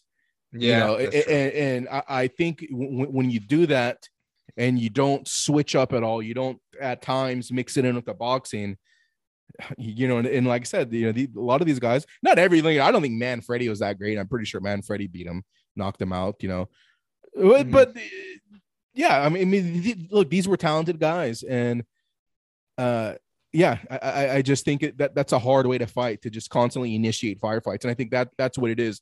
It's not that he's reaching for punches. It's not that he was telegraphing his shots. It's not that his punch placement was bad. He did move his head off the center line, but I think his whole fight plan was firefight. And I think that's just a hard way. You're going to be taking damage no matter what in that type of style. Especially when you start fighting bigger guys, you know, and moving all the way up to welterweight, getting, you know, 140, 147. That's exactly what's going to happen. Yeah, but he was a good fighter, though. Yeah, I think he was a great fighter, and I think he was a great fighter.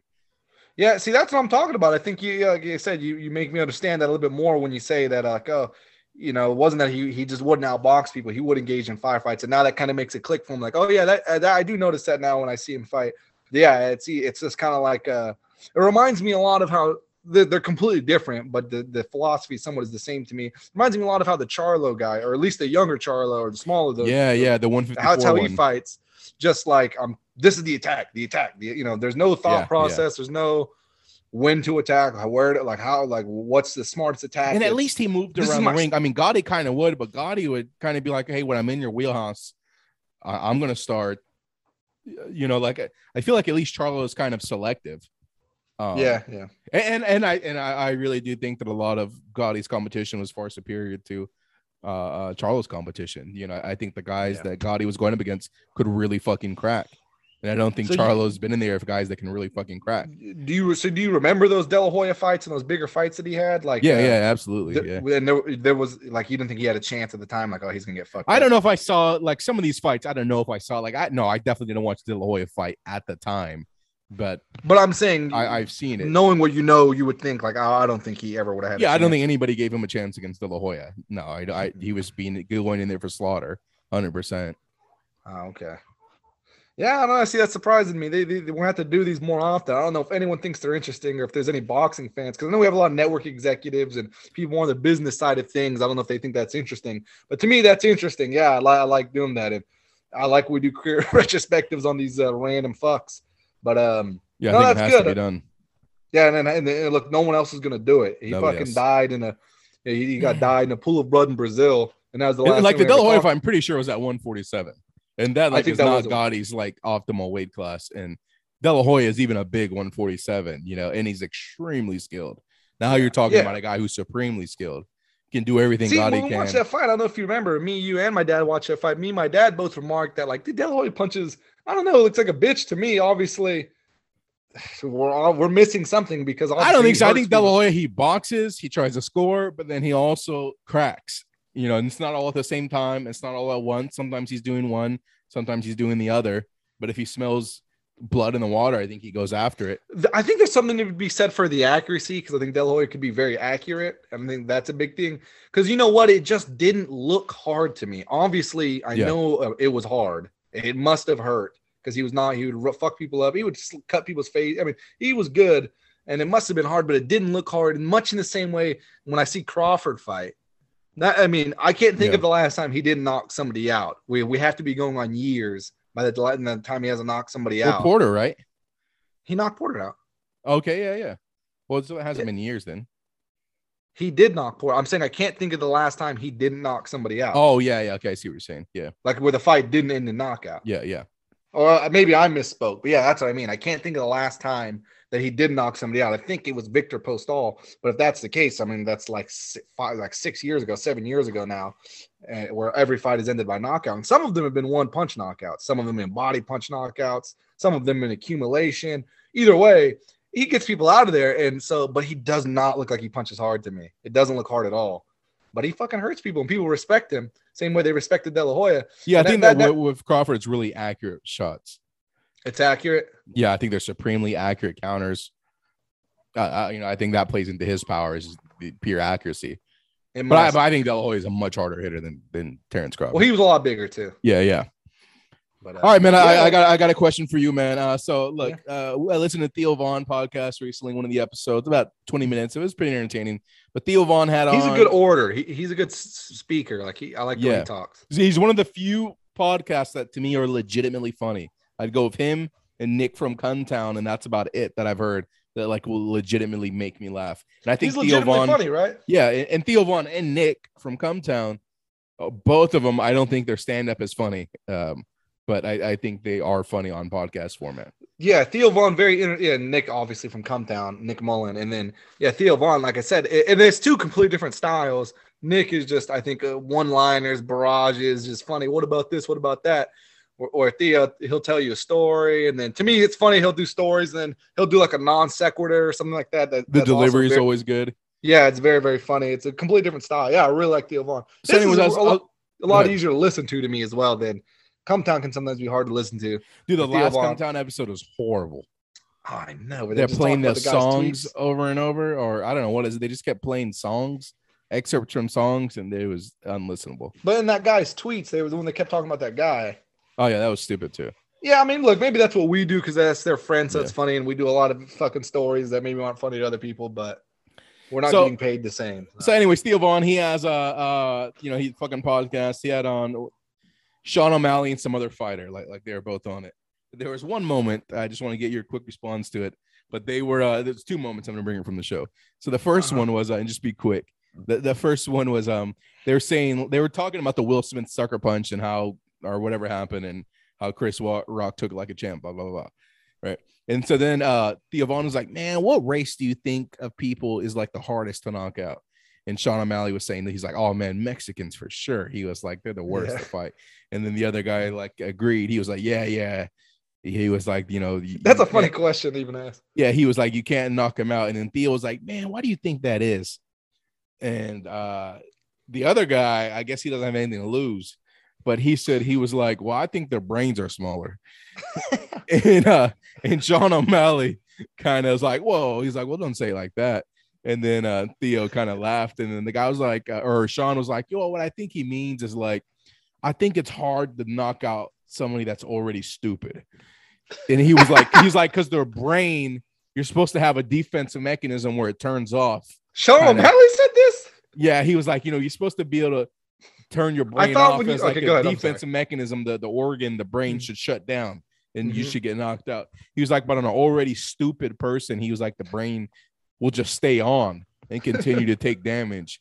And so I thought that was funny. I like how he said it. What did I say? I said 2 weeks ago that Sean O'Malley's listening to the show. Yeah. And you tell me we're not leading and he's following. He's saying, the freaks are saying shit like that. Yeah, well, of course. Yeah, the freaks do say shit like that, man. It's not that we even say this. We just give them the seeds and then they go on and then and then I've been getting emails from freaks and they're giving me some information about these things, and it leads me down a path of enlightenment as well. So I knew Sean O'Malley was, and that's what I said. That's another guy. We don't just have executives; we have top athletes, D1 level majority athletes, of our listenership, professional athletes. Yeah, it's the majority of our listeners. People in the business of wrestling and boxing and MMA that are listening, and Sean O'Malley is one of them. It's funny because when he said that, I thought when he was like, "Well, what I think he means," I thought he was going to soften it up. But I think he thought he was about to, and it didn't come out the way he wanted. So I don't think he made it way. Yeah, he made it way worse. That's what I thought he meant. Yeah, it was worse. I told my wife that, and she was like, "Man, fuck him," That's hilarious. I think. But anyways, you think it's funny or you? I thought it was hilarious. And I think he's right on the money. Yeah, there's something to be said there.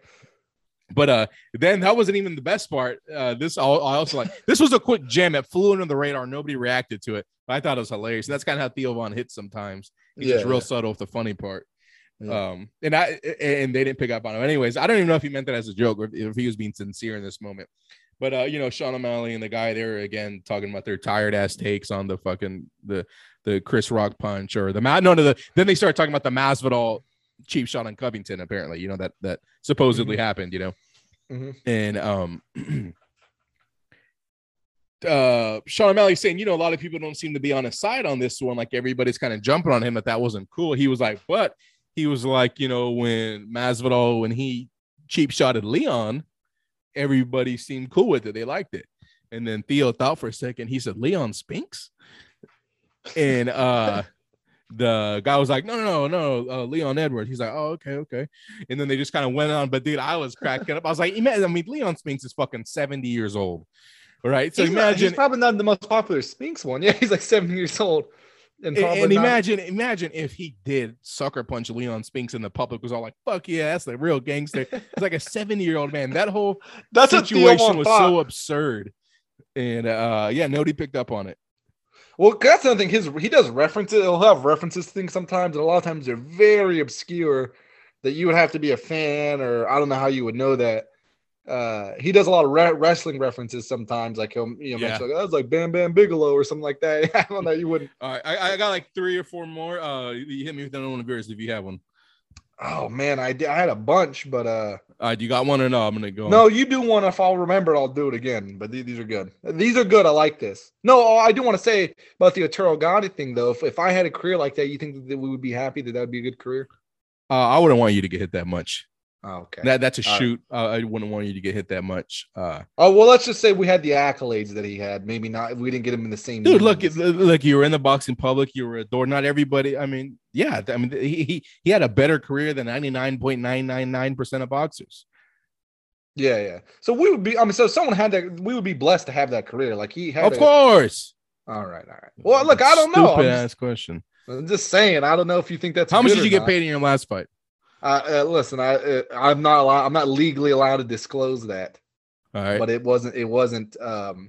You think the way you perceive was it in the 4 figures range?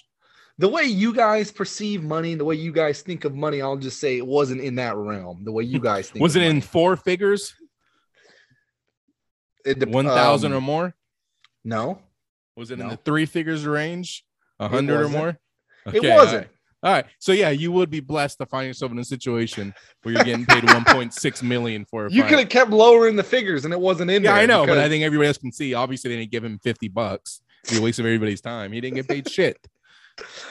You get paid in experience, which is invaluable. So obviously you would be blessed to be paid. No, but I'm just saying at the end of the day, that's something you could be proud of, wouldn't you be? Yeah, I think so. All right. Yeah. If you could do that, we'll all be happy, D-Raz. We'll all be right behind you, clapping along. Well, because he's being an asshole. Despite him, I'm not going to do it now. Just question to spite that. Do you think if I had career Hall of Fame boxer, that'd be good? You think if I had a Hall of Fame career, that'd be good? What do you think? So stupid. All right. Anyways, because the only reason I fucking said it is because you put me on the spot. Though, do you have? I didn't put you. You brought it back to that. You saw. Well, I was about to give you my next question, and you circled back to that thing from 10 minutes ago. What do you think? I didn't have another thing to say. That's why. All right, that's fine. Just say pass. Anyways, Sean. You really keep cooling off this crowd. I know, that's what I was thinking too. Sean, how many bathroom breaks I've had to take? So you know this Sean Strickland guy? Are you aware of this guy in the UFC? Yeah. All right, I don't fucking like watching him fight. He's a boring Michael Bisping in that he's like a stand-up fighter that I don't give 2 shits about. Absolutely boring. But his whole gimmick, Michael Bisping turned it around though. He got exciting towards the end. Yeah, but his whole gimmick is that he talks in the octagon. Oh, he'll talk. And then who's the black guy who talks a lot? Kevin Holland. Oh yeah, I saw this comment and it just made me want to kill both of them. But I saw this comment. God. It was like on Reddit. It was like LOL guys. If Kevin Holland fought Sean Strickland, that would be the first podcast in the octagon during a fight. I said fuck you. Like it's so gay. Well, anyways, Then I saw it was the Schmo interviewing Sean Strickland, and Strickland just comes off like one of these guys that like is constantly trying to be one of the boys, and I'm the crazy guy. I'm the Kyle. I'm the Kyle of this group. I'm the loud and crazy. I'm the Hellraiser, and he's like constantly joshing Schmo and pushing him. Trying to get a pop.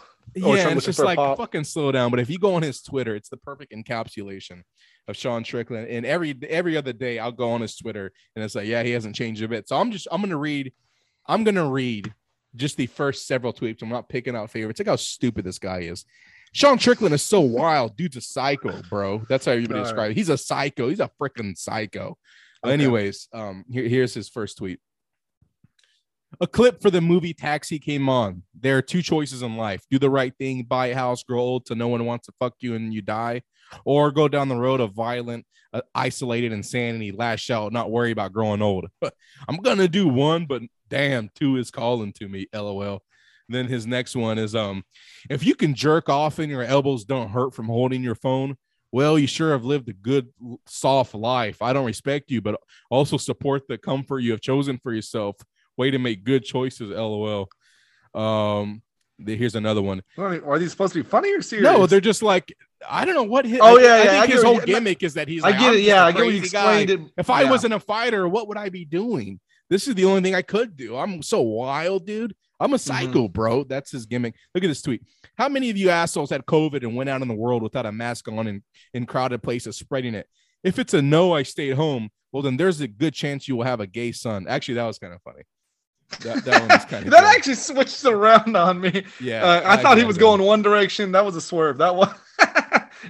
You know what? He might be based actually, because that's a crazy line to drop. Well, you're gonna have a gay son, and then he says it like it's a bad thing, which it is. Look at this one. That's met this cool dude that worked at In-N-Out. I'd call him a fan of the UFC, and I'd call him a fan of the UFC, and he invited me to come. You didn't call him one. You would, but you didn't. Based on the interaction, he's saying based on the interaction, he'd call him a fan. Oh, okay, and he invited me to come train Tuesday after sparring. Dude has no idea I'm gonna try to take this motherfucker out. LOL. If you follow my Twitter, man, fuck, bro, I'm coming for your head. LMAO. What if he kills him on accident? That would be kind of funny. Just don't get fooled by fat women in trucks. I know you will see one and think, damn, her bumper stinker is pink. I bet she's some hot, badass girl in the truck. I'm telling you, she's always fat with blonde hair, always. I kind of like that one, too. That one's kind of funny. Some of these are kind of... You know what? I'm actually reading it, and I'm trying not to be negative. I was trying to be negative, and he is kind of turning me around. 1 for 5 is not a great ratio, but it's not the... I have shoot friends. You guys, I'm fucking fat. I'm like 220 with rolls. LMAO. Cardio of a fucking machine, but the belly of an alcoholic. LMAO. Too many LMAOs. Just stop, dude. Fuck you. All right, so I don't like him. This is not a pro Sean Strickland podcast. I don't like Kevin Holland either. I think those gimmicks. Stop trying to force yourself to be dimes, because that's anti-dimes. I know. And then Teddy Atlas, actually, a long time ago, when he first heard about Kevin Holland, long time ago, he made a good point about it. And he's like, these guys, you can't really. It's hard to support. He's like, they could be good. He's like, but we all know the real reason they do this, because they want to make it seem like they don't care. Yeah. Like, you talk like that so that if it doesn't work, you can say, well, look, I was just having fun. I was just doing it for fun. And it's like, well, if you're just doing it for fun, then I don't care. I want to watch people that are taking, it's not. All right, we all know you're afraid to take that step that we all have to take. On that note, that's a perfect segue into the next one, because it's about King Ryan Garcia, right? He's the most famous IG boxer under 27, 10,000 followers. Anyway, so he recently said, like, either before or after his latest, he literally fought a guy named Bobo. And with the same credentials. Yes, it was, dude. All right, I don't know. Bobo. You're saying that wasn't Bobo. What was it then? I don't. Okay, I can't dispute that, but it was Bobo. It was Obo.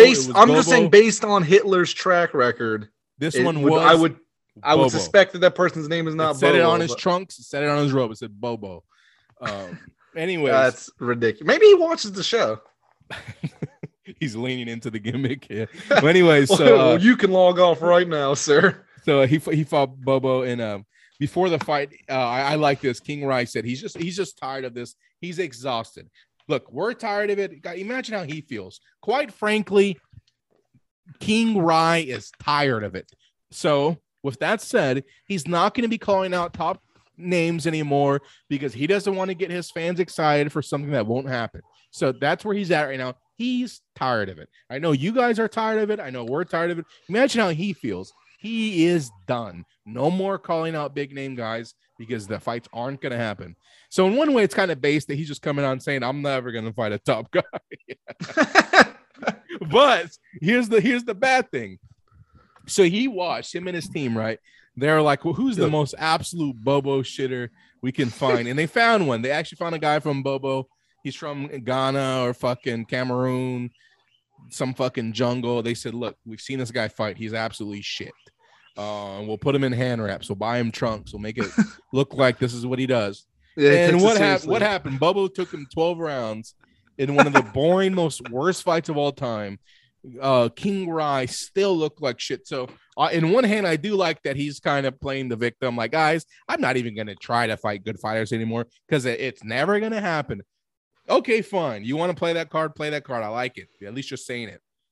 But you can't also look like shit against Bobo. You handpicked Bobo. Bobo wasn't earned this opportunity. He's not a boxer by trade. He hasn't been dreaming about this. Hasn't been. You created a fighter that's perfect to give yourself a highlight reel victory, and you still just it would have been better if you just came out and took a piss in the ring and left. It'd be about the same effectiveness. So yeah, I'm gonna fight. So what think about that? What think? I think I want to fucking fight him, dude. That would be an easy money fight, and I think I could get it based on the credentials necessary to fight him. But yeah, dude. I just watched some highlights. He's so easy. I think he'd be so easy to beat. He's very hittable. See, like seriously, imagine him against Gotti. Oh, okay. Okay, now for it, him against Gotti, 135 or whatever weight. Yeah, 135. That's super feather, right? 135 is lightweight. Oh, okay. Super feather's 130. Gotti fought at 130. Gotti was a champ at 130. And if I think I remember correctly, Gotti was the champ at 130, fought at 135, and actually didn't win a belt, won a belt at 140 because when he fought Mayweather, wasn't it for Gotti's belt? I think he had some bullshit belt, maybe. I don't know. Yes, I think he was a champ at 140, and then Mayweather came in. All right, so let's call it 135 then. Put him at 135. That's what I'm saying. Yeah. Well, so what happens? You've seen enough of Gotti. You've seen enough of Ryan Garcia. What happens? Oh, dude, I think Gotti, and I'm being serious, probably it's a two rounds. Yeah, exactly. Yeah, we said it the same. Chin is way too exposed. 2 rounds. He's so easy to hit. He's faster than Gotti. I'll give him that. And his offense at times, I think it looks and it appears to be just as good as Gotti's. Fine. I don't know. I don't even think he has a combination. Gotti had combinations from what I could see. Oh, you're right. Ryan Garcia throws one good hook or one good. He can end the combination with one good punch, but I don't think he was wide open. Wide hook. Gotti never did. I mean, Gotti's uppercuts are fucking perfect. All the shit looked perfect to me. I think it would be 2 rounds. I think he would drop him very hard in the first round. And maybe Ryan Garcia would get up, but it would just prolong the beating. And I think Garcia would be, honestly, if I think he's fighting a guy like Gotti, I think he'd be scared shitless. And I think around 1, he would come out, not taking the center. I think he would try to box, but it's not going to last long. I think round 2, he absolutely gets flattened. I do not. And that's cool about Gotti. The fights I saw Gotti, unlike Ryan Garcia, if you put that Bobo guy against Gotti. Gotti did not respect, like, even a good guy like Jesse James Leha, who I've seen him fight other people and I've heard about him. He didn't give a shit about him. I mean, he was taking this, he was trying to fuck him up. So I think he would fuck up. He would fuck up that African guy probably. And the same thing about Garcia. If Garcia is gonna be, like you said, scared shitless, I think Gotti is gonna feast on something like that. Oh yeah, that's what I see. I don't think he sees the minute 6 of that fight. Okay, so I got another quick hot take for you. So Samoa Joe, he just came back to AEW now. It's like the 10th time this week the lights went out and the new guys in the ring, Samoa Joe. Anyways, so I guess in his first match back, I just saw this clip. I didn't see the whole match. I don't know what happened. I didn't know who it was against. But Samoa Joe did the juju on that beat. What think? What? The dance juju on that beat? Yes. I didn't know he did that. That's very disappointing. Did it in the ring. I didn't know that. It's very, very disappointing. Okay. I don't think he did that. He did. I wouldn't. Well, I would have lied fucking written down my notes for 6 weeks. Because you fucking lie about shit all the time. I've not lied. Anytime I've said an event has happened, it happened. Sometimes I get the names wrong. I'll admit to that. I've gotten the names wrong. They're not always right. But that's on accident. Well, But sometimes I never knew the name, so I also shouldn't be punished for that. How can I? Oh, you didn't get the name right. I never knew it. That's well, also some of the thing. some people would argue that you should know the names before you do it. But they could do that's their, they can do it on their podcast. Yeah, they can you know want to every get the name names right. You want to do the correct names podcast. Go ahead.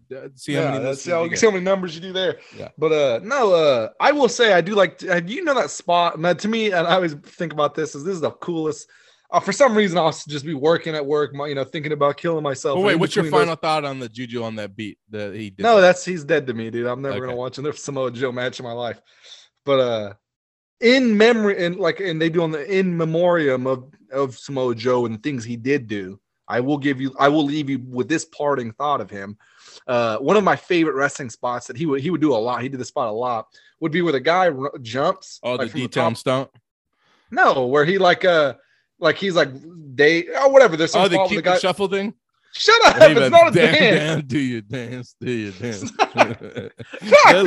left. That's his gimmick. Is he's a dance? He's like a dancing guy. He does TikTok dances. Yeah. He does the. Hey, speaking of, I'm gonna let you get back on, but I found this TikToker. I don't know if I told you about this. I don't know if I'd said this on the show before, but there's some she's like a mental health advocate or whatever, and it's like it's somebody's mom. She's like a 45-year-old saggy tits, but dyes her hair red or whatever. Just looks like a mom. I'm not talking shit about it. But she has a TikTok, and I only see these on YouTube. So I know that the TikTok meta, even though I don't have it, I've seen enough of them where I know it's like you just do like some clap Naruto kind of hand motion dance to like the beat of a song, and all the girls, so she's doing one of those. But then they put the text on the screen. Yeah, I love that. Yeah. So the text for hers was like the song's like boom, boom, boom. It's like this really electronic kind of techno fucking reverbing throughout your TV, and she's doing the perfect Naruto hand. Well, really, she looks lifeless and soulless as she's doing it. But the text that's popping up on the screen was like, "Yes, my son." You told me this. You said this on the show. But did I? Okay, I'm gonna say it again.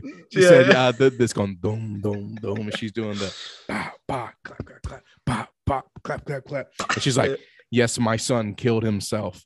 I don't know why he did it. Yes, he really meant it." But yeah, I was just thinking about that because those are the kind of dances that Samoa Joe's become the last synonymous one. Stop with. asking about it. Stop asking me about it. He's gone. And he's gone. No, that's fucking funny. I like the ones. Have you ever seen where it's something gay or some shit? And I mean that in the literal sense. It's fucking two girls being fags and kissing or whatever. Right. And they always have that song that like, whenever you're ready, whenever you know that song I'm talking about? I don't know what you're talking about. Oh, you gotta watch it. People who watch it can know. It's always some dumb fucking thing. It's never anything it's supposed to be an emotional song. Is there a joke to it or something? No, these are emotional TikToks. It's supposed to be an emotional thing. That's why I think that woman should have done that. The whenever you're yeah, and hers was like too upbeat. It was too kind of it should have, because they do emotional TikToks like that, and it's always something dumb. If it was a dad coming home from deployment and he sees his son, his 4-year-old son, then that's fine. Then okay, but the kid can't be. And I'll say this, that's younger cool. than 7. Yeah, he can't. It can't be 24, 17-year-old or whatever, because the grown man. Yep. They kind of both smile at the camera, thumbs up. Yep, he's back. Yeah. Imagine mine and Dad's reunion would be so impersonal. Like, these guys don't even know each other. The first time I saw Dad, or if we would do that, almost as a rib, but I think he would think this is funny if something like that would happen. If I saw him, I'd be like, "Who's that?" Or whatever. I think that would be funny for one of those videos. It's been so long I didn't recognize him. So what were you want to say about Samoa Joe before I cut you off? One of your favorite moves or moments he does in the ring is the favorite things that he would do in his matches. Oh no, I actually wanted to talk about it. You brought me about that TikTok thing. There's a funny one you should watch. It's of this. Sometimes I watch cringe compilations. Have you ever seen those? Yeah, I love those on YouTube. I see them. Oh yeah, I see them on YouTube. Those are funny. And they had one, man, where there was this some live stream, and it was a normal looking girl. It was a bunch of people. It was like at a party, and there's this fat black. Think about, you remember Viscera? Yeah. This is a Viscera looking guy, but he's like light skinned, Viscera, very fat. And then someone said, they were putting things into the chat and they're reading them, and then it was like, I'll I'll Venmo Ashley $20 if she kisses Kyle right now. And that was, it was those two people. And the girl was like, no. And they kind of kept going in the whole video.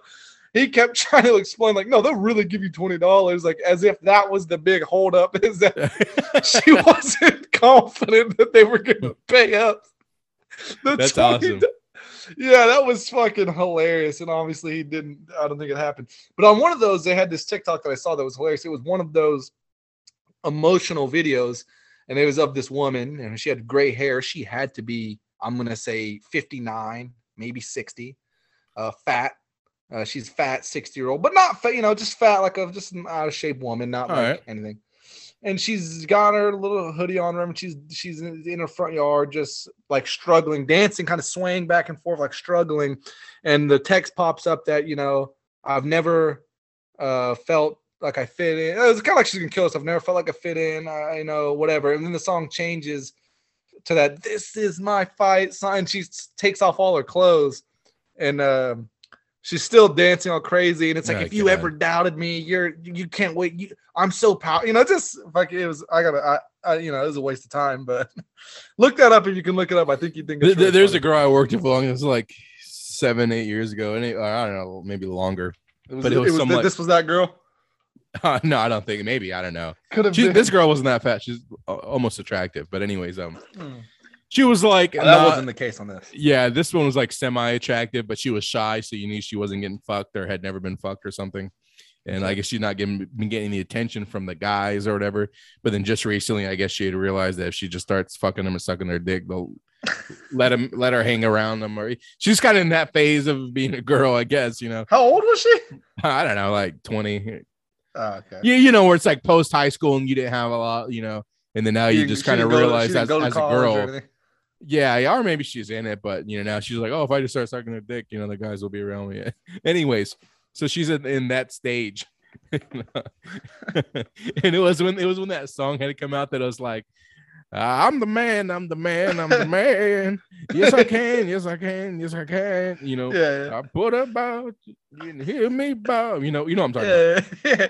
So she was saying how yesterday she was in the shower listening to that song, and it made her cry. I was like, you think you're the man because you're letting guys fucking pop their nut off in you, and is that why she thinks she's the man? I don't know, but what else? It doesn't seem like she had much else going for her. It's like, what makes you think you're the man? Because you're getting finger banged by a guy who's bored of Call of Duty or whatever. Like, they don't have any respect for you. That's why you're the man. You feel that so much, Anyways, a lot of girls feel that way. Listen, what did you want to say about not Joe Rogan, about Samoa Joe? That's what this girl. I don't think that's why she. But yeah, she said you have no idea how high she can go, and she's gonna make it. Probably not very high at all. Okay, like if I become that, I'll kill myself before I let that happen. Yeah. At my job, I get to see a lot of suicides, right? I get to see the pictures, And there was this guy. He was a wigger, so whatever. But he hung himself. Right? That's racist. That's fucking racist. Yeah, and he was a jogger. How about that? I don't know. Okay, he was a jigger. He was a wogger because he's a wogger. I'm gonna say he was a white nigger. That's probably the least. I don't know how else to say it. And I would never say that. And I'll say this before. This is a rant on a rant on. I'll say this before Pharrell goes or for D-Raz goes on his thing. I don't. He seems to really not like other people of other races and things like that. And I don't feel the same way that he feels. I'm just gonna say that. All right. I'm not like him neither. I'm not going to defend. I don't like him neither. I'm not going to respond. But he doesn't. I mean, I can have friends. I can be friends with him and stuff like that. It seems like he can't be around anybody. For me, it's on site. If I see one, I'm on one. Yeah, and that's why he hasn't had a friend in like 9 years. Yeah, that's it. That is the reason. But anyways, so anyways, this guy, he from his tracksuit or his track pants, he took out his all his personal effects, and he laid him out neatly on this broke ass windowsill, and then he hung himself in the living room or whatever, right? Oh, that's sad. And so as part of the evidence, they're taking pictures of the items. He had his little lighter, He had like some little like a Scooby-Doo pendant. I mean, just bullshit, some These fucking. are his personal effects. It was whatever he had on him. He just looked like he took out his pockets, laid everything out. He had his wallet that had his like Indian ID on it, but he was a white guy, Yeah. And then the last thing was a Jordan brand face mask, and this was like 3 weeks ago. It's like, did you seriously wear that Jordan brand face mask on the way to go off yourself? Isn't that odd? Where did he kill? He killed himself in his apartment, or where did he do it? In an abandoned house. It was a totally dilapidated abandoned house that he just found. How did someone find him? Do you know? Apparently his sister found him. I guess knew that he liked to hang around there or whatever. I don't know. But I just like to imagine that he took off that mask right before he did it, that Jordan brand mask before he did his business. That's fucked up, man. These are, but like you said, like I'm not getting to that spot. If it happens, I'll kill myself before I get there. Well, we'll make some little mock thing for you, like, yeah, can you hear the fans, D-Raz? They're chanting your name. That's nice, huh? And we'll just be there in your living room, and you're like, yeah, I can hear it, Take a bow. Take one last bow, buddy. Yeah, it's like one more sad thing. We did a lot of those, remember? And this is you seem to get a real kick out of this. We did a lot of these mock. You're dying now, D-Raz. And remember, you used to kill me all. We used to play because we're brothers, and we used to play. And, we would get into these super elaborate.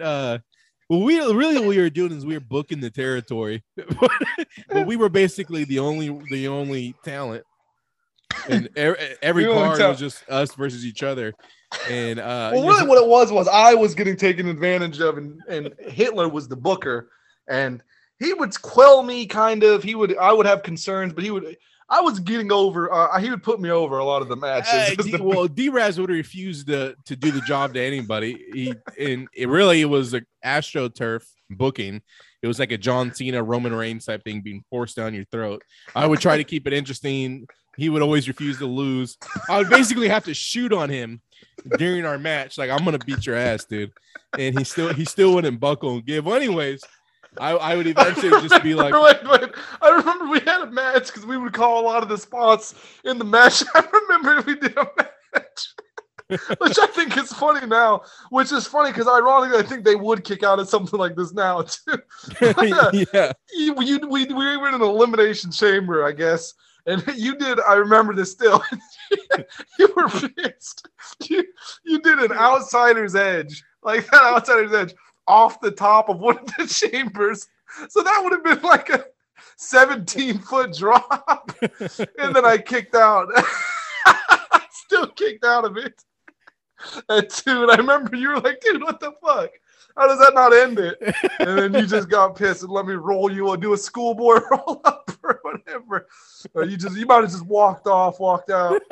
Yeah, we had a lot of airing out our personal grievances. It's almost like it was like a Vince Russo angle, but it was like a shoot. There was no. But can't you see Sammy Guevara taking that move now and snapping his neck and still kicking out? That's right before the break, the commercial break. That's breaks. Yeah. But anyways, we did a lot of death angles because I was thinking, well, we got to do something. Nobody wants to see this shit. And so I would convince D-Raz, like, look, we'll do an angle where, let's say you attack me after the bell, but since the fight was over, I press charges and they arrest you right there in the ring. You leave in handcuffs. But then, let's say you're in the jail cell. And then my idea, the show was continuing to go. We're not going home yet. There's 20 minutes left. So D-Raz gets into a fight. You gotta make it real because this is when the dirt sheets were just getting popular, kind of. The internet sites were getting, so you have to make this realistic. Yeah. So anyways, it'd be push come to shove, D-Raz usually ended up getting murdered like in the jail cell or something. And I would have the show carry on all the way until his funeral. And so I'd be up there and we'd have some shoot preachers and shit. And they would be, reading D-Raz as he's getting dropped on the ground. And one time, it doesn't sound good now as I'm just spitting it out. Well, I remember one time, or this specific time, I think I got sentenced to death and electrocuted or something like that. I don't think I got killed in jail. This was like I did something too far, and you convinced me that look, just because I punched somebody or whatever, that was not. I mean, I'm gonna go. You press charges, and I'm gonna be sentenced to death now. Or no, I think I think you convinced me that I'm going to jail, and then I punched the cop, and then punched the judge, and then attacked this guy. I was just a loose cannon, so they had in the county. This is a small county because we're running, Beckley, West Virginia. We're running those small towns. Yeah. So this small county, they sentenced me to death. Yeah, and I remember one of the times, it was such a touching show and tribute the way I did it. That D-Raz actually broke character. He was crying in the casket. You remember that? Yeah, I was crying. Yeah, I thought I was dead. I thought this was the last match you were gonna do. Yeah. Anyways, I got one more question. Well, let me say we never said what the Samoa Joe spot was. Yeah. Get back onto it. All right. Yeah, because the problem with this style of shows, we do this now, it doesn't even matter. It's stupid compared to what we were doing. But yeah, the Samoa Joe spot. We always all our matches get hot and then end flat. I know. Yeah, flat as a plate of piss, like Cornette would say. Yeah, this doesn't make any sense that it ends like this. This is the AEW podcast. Really, how we're doing these. But yeah, I really like that Samoa Joe spot where they jump. Like, for some reason, they'll dive on him, and he's standing like he's going to catch him, and he'll just, while they're in the air, he does like. I'm watching the big review card right now. A stream. Some Caleb Plant looking guy just beat. That's Cody Crowley. I've sparred him a bunch of times. You sparred this guy. I sparred that guy a bunch of times. It's Cody Crowley. 21-0, 9. How many rounds do you guys spar? Like 4 rounds, or you just do a little bit? No, we've sparred 9 rounds together. Like at a time? No, we sparred one time 4, then one time 5. Okay. Now, be honest. You can be honest with the freaks. This guy's a lot more experienced than you, professionally at least. What happens when you guys spar? Okay, so the first time we sparred 4 rounds, and I told you about this because he's a little bit bigger in weight. But really can't be that much bigger as Josecito Lopez he just fought. But I like junior middleweights or bigger welterweights at least. Okay, all right. But the first time we sparred, the first round, I fucked him up, and everyone was like, "Oh, I remember." Everyone was like, "Oh wow, Diego must think D-Raz must think he's in Oklahoma right now. He must be like he's in Oklahoma because I was banging him easily, fucking him up." But I got really tired after that, and it was okay. But I will say we did 4 rounds. By the 4th round, he was fucking me up. He was definitely fucking me up, and it didn't seem like he was very tired at all. When we both were done, he seemed like he was fine, and I was like, "Fuck, I'm exhausted." But I mean, I fucked him up easy that first round. I still think that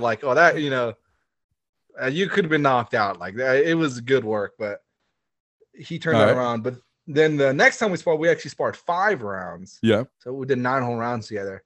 No, and it was a lot better. I mean, I was a lot more. I stayed within myself a lot more that time because I know he has good conditioning and his style. I don't know if you watched the fight, but his style, he comes forward. He just puts a lot of pressure, which is, I admire that. That's something I kind of want to be able to do. He doesn't punch hard. He doesn't punch exceptionally fast or anything, but he punches correct. He exposes himself, and he just is there. He's just making you work. There. Yeah. He's just always there, which is a hell of a style to fight. And yeah. So I was able to spread it out over the 5 rounds the next time, and it was close. I think I beat him, but I mean, I don't know. It was very close the next time we sparred. I'll say that, but I think it's just a conditioning. I think I was a lot better than him. Anytime we would let go or anytime I wanted to, I remember his coach. His coach is a very nice guy as well. They're Canadians. Although his coach is what seems to be a very ghetto black person, but so I don't know if he met him. I don't know if he met him in Canada or he met him here. But his coach is super nice. I don't want to say that he's a super nice guy as well, but I'm just saying that seems like an odd pairing. But no, I remember his coach like, "Man, don't let him do that to you. Don't let him do that to you." But, he had no he wasn't letting me do it. He couldn't stop me when we were going heads up or in the middle of the ring or anywhere. I was offensively levels above him. Better uppercuts, better timing. My timing and distance were, I don't think anyone can match that. I think I have for some reason, I'm not good at dancing. I don't have any rhythm, but I think I have an innate sense of a distance and timing that is very good. And I was levels above him on that. So if you're as conditioned as him, how does the fight go? Oh, if I'm as conditioned as him, I knock him out. If I'm as conditioned, how many rounds does it take? I knock him out. I mean, I don't break people down. I think I have concussive power. I think I knock him out early.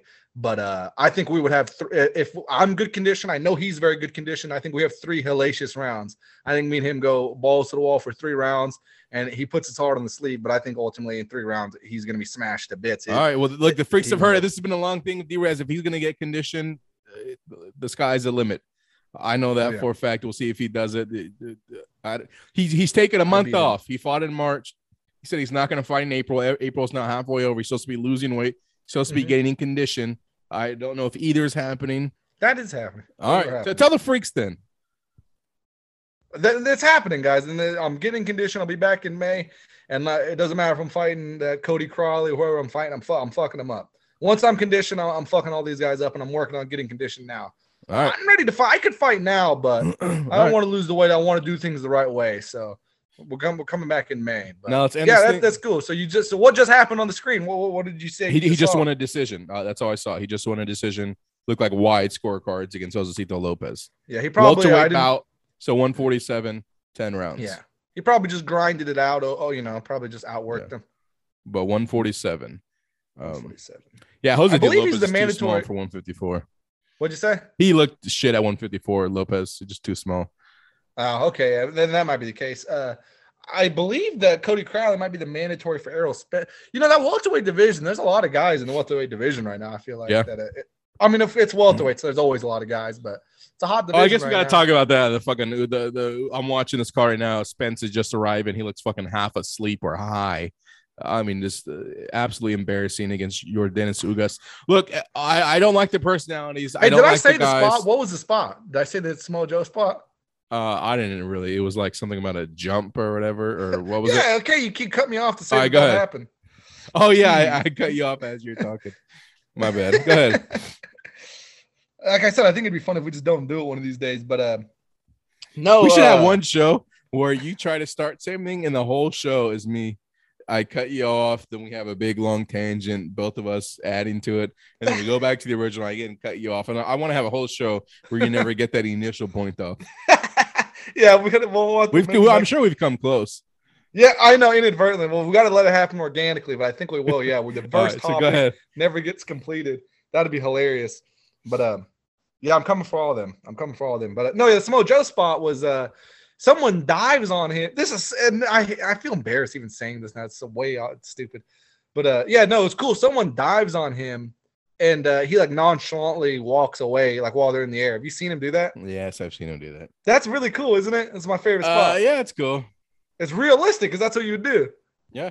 Yeah, I mean, it doesn't make any sense to say it now because we fucking way off of it. It's just ridiculous. Just flat now, the delivery. I know, yeah. Look, did you hear that apparently Cornette liked the Young Bucks match that just happened against, who was it, the Hootown Boys? Or yeah. See, someone would say that that's almost kind of my fault, that it gets flat and then I refuse to let it go. I'm going to get the shit. That's AEW. That is AEW style booking right there. Where, oh, yeah. When Tony Khan says, I'm going to make Adam Page a third champion. I don't care who's on the roster. And I don't care how I book him, Yeah. Or even just in the matches. Like, I don't care how you're going to get the tag team match. Like you're getting the pin. I don't care how many moves I have to do. I don't care how flat it is. You do it. We're finishing this. So, I mean, it's but I can't let things go like that for some reason. It's my fault. I got to work on it. No, that's how I like it. I think it adds to the charm of the show. But I think this is like a 3-hour episode too. That's okay. It'd be a long one. But yeah, I saw that. He was versus the FTR. Yeah, I watched the AEW clip. I thought it looked gay. I think the whole thing looked fucking dumb. What was the last wrestling match you liked? I was just thinking that. Like, what is the last one I wasn't completely sour on? Probably the Women's Rumble. Okay, those don't count. What is the last wrestling match you liked? I saw a clip of the on WrestleMania week. I watched a little bit of it was Mandy Rose. No, none of the women's matches count. None of them. How can that not count? They don't count. It's not wrestling, and you don't like it for the wrestling. All right. What was the last wrestling match you earnestly liked? Okay, I genuinely did because I've watched it a bunch of times. Sasha Banks, she starts. Wait, no. Have you seen her new song? It's like bum bum bum bum bum bum. Her entrance song. Bum, bum, bum, bum. Yeah, like you know, like when she used to come out, like the build up to the song. I don't even know what her song is anymore. Yeah. It was like bum bum bum bum, and she would do the hit move to it.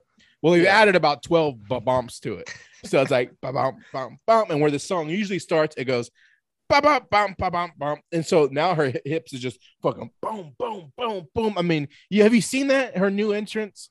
I haven't. Or is maybe a new entrance from like a year ago, but I don't know how new it is. But just type in Sasha Banks entrance. And she used to do a little squirm thing at the top of the ramp. Oh, yeah. Move. Well, now she does like 10 of those because the bumps keep dropping. That seems retarded, dude. No, it's. Are you kidding me, dude? That is 10 worm squirm moves. Or just the hips going side to side. I don't know what you call it, dude. Do you know what I'm talking about? I don't think it was like that or whatever. I don't know if you know what I mean. I know exactly what you mean. I know the little taunt her signature taunt or whatever, where she does the thing with her hands like that. Yeah, but she's moving her hips back and forth. I suppose. Well, now she's moving her hips back and forth a lot more. I asked you what was your favorite wrestling match, not because of this entrance that happens in every match she does. All right. Probably I'm trying to think of one. Probably I guess the women's rumble. No. All right, whatever. That's fine. Women's rumble. What's been your favorite match that's happened for real? I don't know.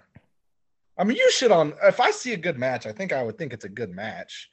I like the Stone Cold Kevin Owens thing. Oh, that was gay, dude. No, it wasn't. I don't watch wrestling that much anymore. I don't know. I don't watch it enough. Weird because I consume so much of it. It feels like, but I don't actually watch any of it. I consume a lot of wrestling without watching any matches. There has to be a match I've seen that I've liked. I don't know. I think maybe the last one might have been Dean Ambrose versus Triple H at like 2015 Roadblock. Yeah, I don't know. I can't. That was a hell of a match. That their Roadblock match is actually legitimately that's a really good match. Oh, really? Dean Ambrose versus Triple H. Legitimately, that's a really good match. All right. Well, maybe I'll look into it. But I think that one. Like the Rhodes, Kevin. Versus, we should ask Kevin Nash has actually been confirmed as listening to the show. And does he have a GoFundMe or something we can go plug for him and help him out? You can pay him to say shit on Patreon. Well, I know, but does he have a GoFundMe to pay for his whatever? I mean, he's living in a women's shelter or something. Yeah, like that, isn't he? No. Ever since he got raped in the summer of 1992, and ever since then, yeah, he's been not good. Well, Dixie Carter was taking advantage of him, wasn't she? Yeah, but in 1992, in the summer of 1992, he was raped by black men. More than one. Type it. True? You don't. You look. I'll type it right now. Oh yeah, type it in. Okay. Kevin. All right. Kevin Nash, 1992 rape. The first headline is the Sun.co UK. It says WWE legend. Oh, the headline is really sad. WWE legend Kevin Nash denies he was raped after a fake Facebook post and blast. If this were true, I'd be in prison for at least manslaughter. What do you mean for accidentally? What does that mean, manslaughter? I don't know. He's gonna kick the shit out of him. Posting this picture, it's Kevin Nash, black and white, and he responded to it, which is always smart. But it's a picture of him looking real kind of apathetic, and it's a black and white picture. And here's the quotes that are next to him. It's as if it's a pictograph, and it says, "Looking at me, you'd be forgiven for thinking I'm not your typical victim. I'm a soldier. I'm a father. I'm a 7-time world heavyweight champion. I'm 7 feet tall, 320 pounds. I thought I could look out for myself in any situation. But in the summer of 1992, I was raped. That's right. Me too. My point is, my attacker didn't have to overpower me to turn me into a victim. If it can happen to me, then it can happen to you. Kevin Nash, wrestler, actor, survivor. You are not alone. MeTooMovement.org. That is a real, or is that someone making a joke? He responded to it on whatever. And that's always smart. Somebody posted that picture and they added him on Twitter. It said, "Kudos to @RealKevinNash for speaking out on this." And then he replied, really sad. Think this was posted on Facebook, which I don't even have. Just takes away from valid claims of those who've been victims in their pain. If I were true, I guess I'd be in prison for at least manslaughter. Guess Zuckerberg wants me to write a check. What the fuck? But he no, but it's been confirmed from a lot of places he was raped in 1992 by a gang of black guys. He was? He's saying it didn't happen, but obviously it did. Yeah, no, so he was raped. Anyways, I don't know why we're talking about that, but I'm gonna end it flat because this was the last note that I haven't read off, then I have a clean slate. So let's go home. Let's end this with arm drag and a roll up. Elias is now named Elmer. That's a wrestler. Elias is now named Elmer and has no gimmick whatsoever. What think? I have his fucking t-shirt, actually. I have an Elias t-shirt. Have you seen him now? No, but I heard about him. His name is Elmer, and he has no gimmick. Oh, okay, whatever. It's not really a big. Oh, that's such a big difference. You had it correct. Okay. How does that even matter in the story? It doesn't. Yeah, I don't know why the name's matter. So Elmer and he has no gimmick now. He comes out in white panties, white knee pads, and he has no gimmick. What think? I mean, I think it's fucking. I don't know. I bought that shirt. I'm kind of pissed. I bought the shirt. I thought he was going to be more of a guy. Have you seen the promo that he did, or like this weird interaction? Oh, it's really weird. So like, Kevin Owens is talking about his match with Bret Hart he just had or whatever, and so Elmo comes out. He has like music or whatever, and the screen says Elmo or Elbow, and he comes out and it's. I already told you his name is Ezekiel. All right, oh yeah, well it really changes everything, huh?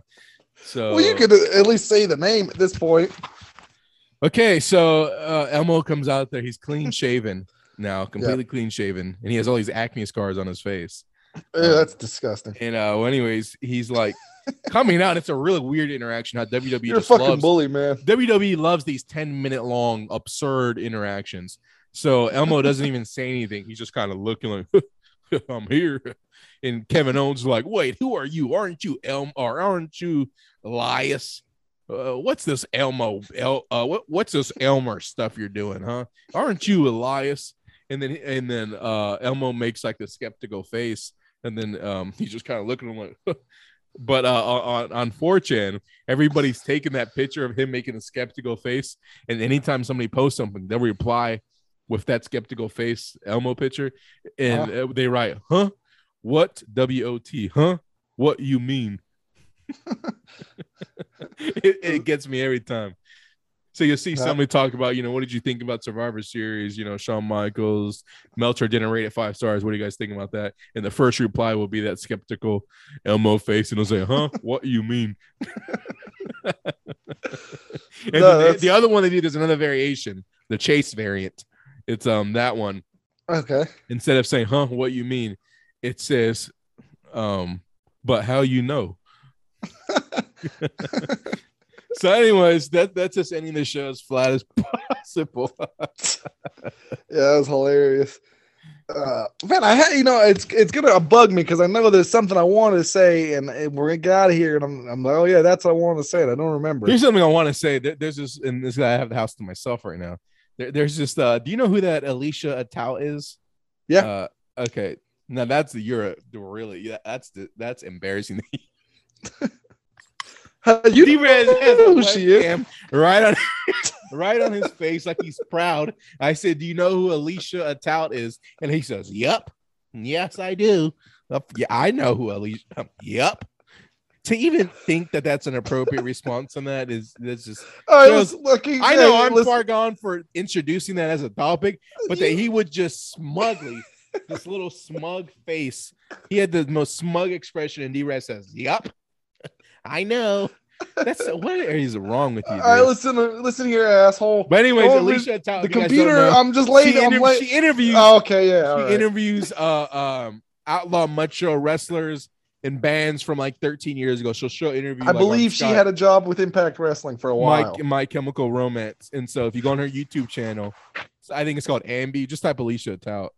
And well, anyway, she gets like 30 views. She is her falling off. Whatever, how many views she had. She only gets like 400 views now for her. No shit, really? Yeah, really. But anyways, so she fell off big time then. Yeah, but dude, I'm getting obsessed with her, dude. So she's gained a little weight, and her thighs are getting big, and they just look hips, thighs, long hair. She looks great, but she's turning into like kind of like a slam pig.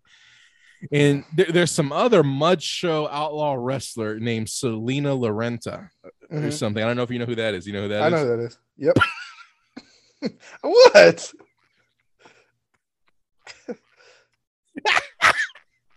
All right. It's not. You bring it up as top. You're bringing them up. Whatever, dude. You're bringing the shit up. He says, yeah, it's not even who Selena Lorenta is. That's a I listen to Jim Cornette podcast. How do you know who she is? How do you know who she is? It, but to say like that, dude, that's a bingo hall wrestler that nobody who's listening has ever heard of. This girl has never wrestled in front of a crowd bigger than 50 people. Never been on TV. Don't ever for a think let D-Raz tell you he's not a wrestling faggot, that he would know who. Yep, I know who Selena Lorenta is. Anyways, well, how could I not? Who wouldn't? Yeah. Yeah. I bet there's people in the audience who don't know who Selena Lorenta is. But anyways, these two desperate outlaw whores have united, and they have an OnlyFans now, and they're like they just dress like sluts, and they have a YouTube channel now, and they'll like play games or just do some. They have like this weird gimmick called like frenemies, where they act like they're friends but they hate each other. I don't. It's really. Anyways, I'm following along. I'm probably one of the only people. But yeah. I remember Alicia Talgirl used to be a lot more popular, so it's crazy to think she fell off. Oh yeah, go look at her YouTube channel. It's hilarious, dude. I love when they fall off like that. Oh, I love it. Yeah. Or even in the men, I love when they're like because they got that popular YouTube channel that's popular for a year and then now they're fucking bums. Yeah, I wonder how the gambling Dwyer or whatever guy's doing.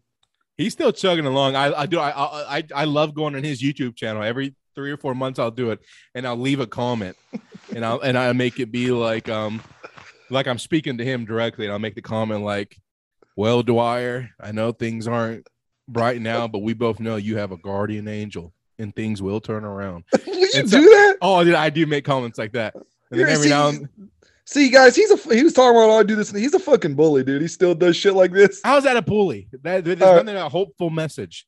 All right, okay. But well, I know it's tongue in cheek. I don't know if Dwyer knows it is. He probably looks at that comment, man, fuck that nigga, you know, like. Wait, what do you say? So what do you say? That's what I say, just shit like that. Like, I like, hey, Dwyer, you know, tough times. I'll say it like I know him personally. I won't say his name. Like, look, we both know that, you know, tough times don't last. You know, just keep your head up. You've got a guardian angel looking out for you, bud. And, sometimes I like to post on there, like they have like on really small. I'll do this as a joke too. I guess it's a bullyish move, but sometimes I like to watch YouTube videos that only have like if they're brand new, or sometimes I'll look up something and then I'll just go by the upload dates, what are the new. So, you know, it's got 4 views or whatever. It's still on my topic, but it's got like 100 views. I'll always put like great vid, and then I'll put their thing, and I'm like, a lot of love from Indonesia, or you've got a lot of fans from Pakistan, so they think they're like international or some shit. I just think that's funny. I remember when we first were trying to get our Twitter account over, and my first scheme was to get people that had like weird amounts of fame, like not even fame, but like one time I found some it was just a regular girl who had a picture with Ben Shapiro. And he had like it was on his profile because he like said, "Oh, nice meeting at Cindy Luau," you know, whatever. And so I'll go on her page and then I'll comment on that picture or whatever. And so like do you remember that first one I did? It was like, "Oh my God, Cindy, I'm so happy for you. I'm literally crying right now, and I just want to let you know we're gonna talk about this on our podcast." And then she like responded like, thank you, but what do you mean? Or you know, like just kind of confused.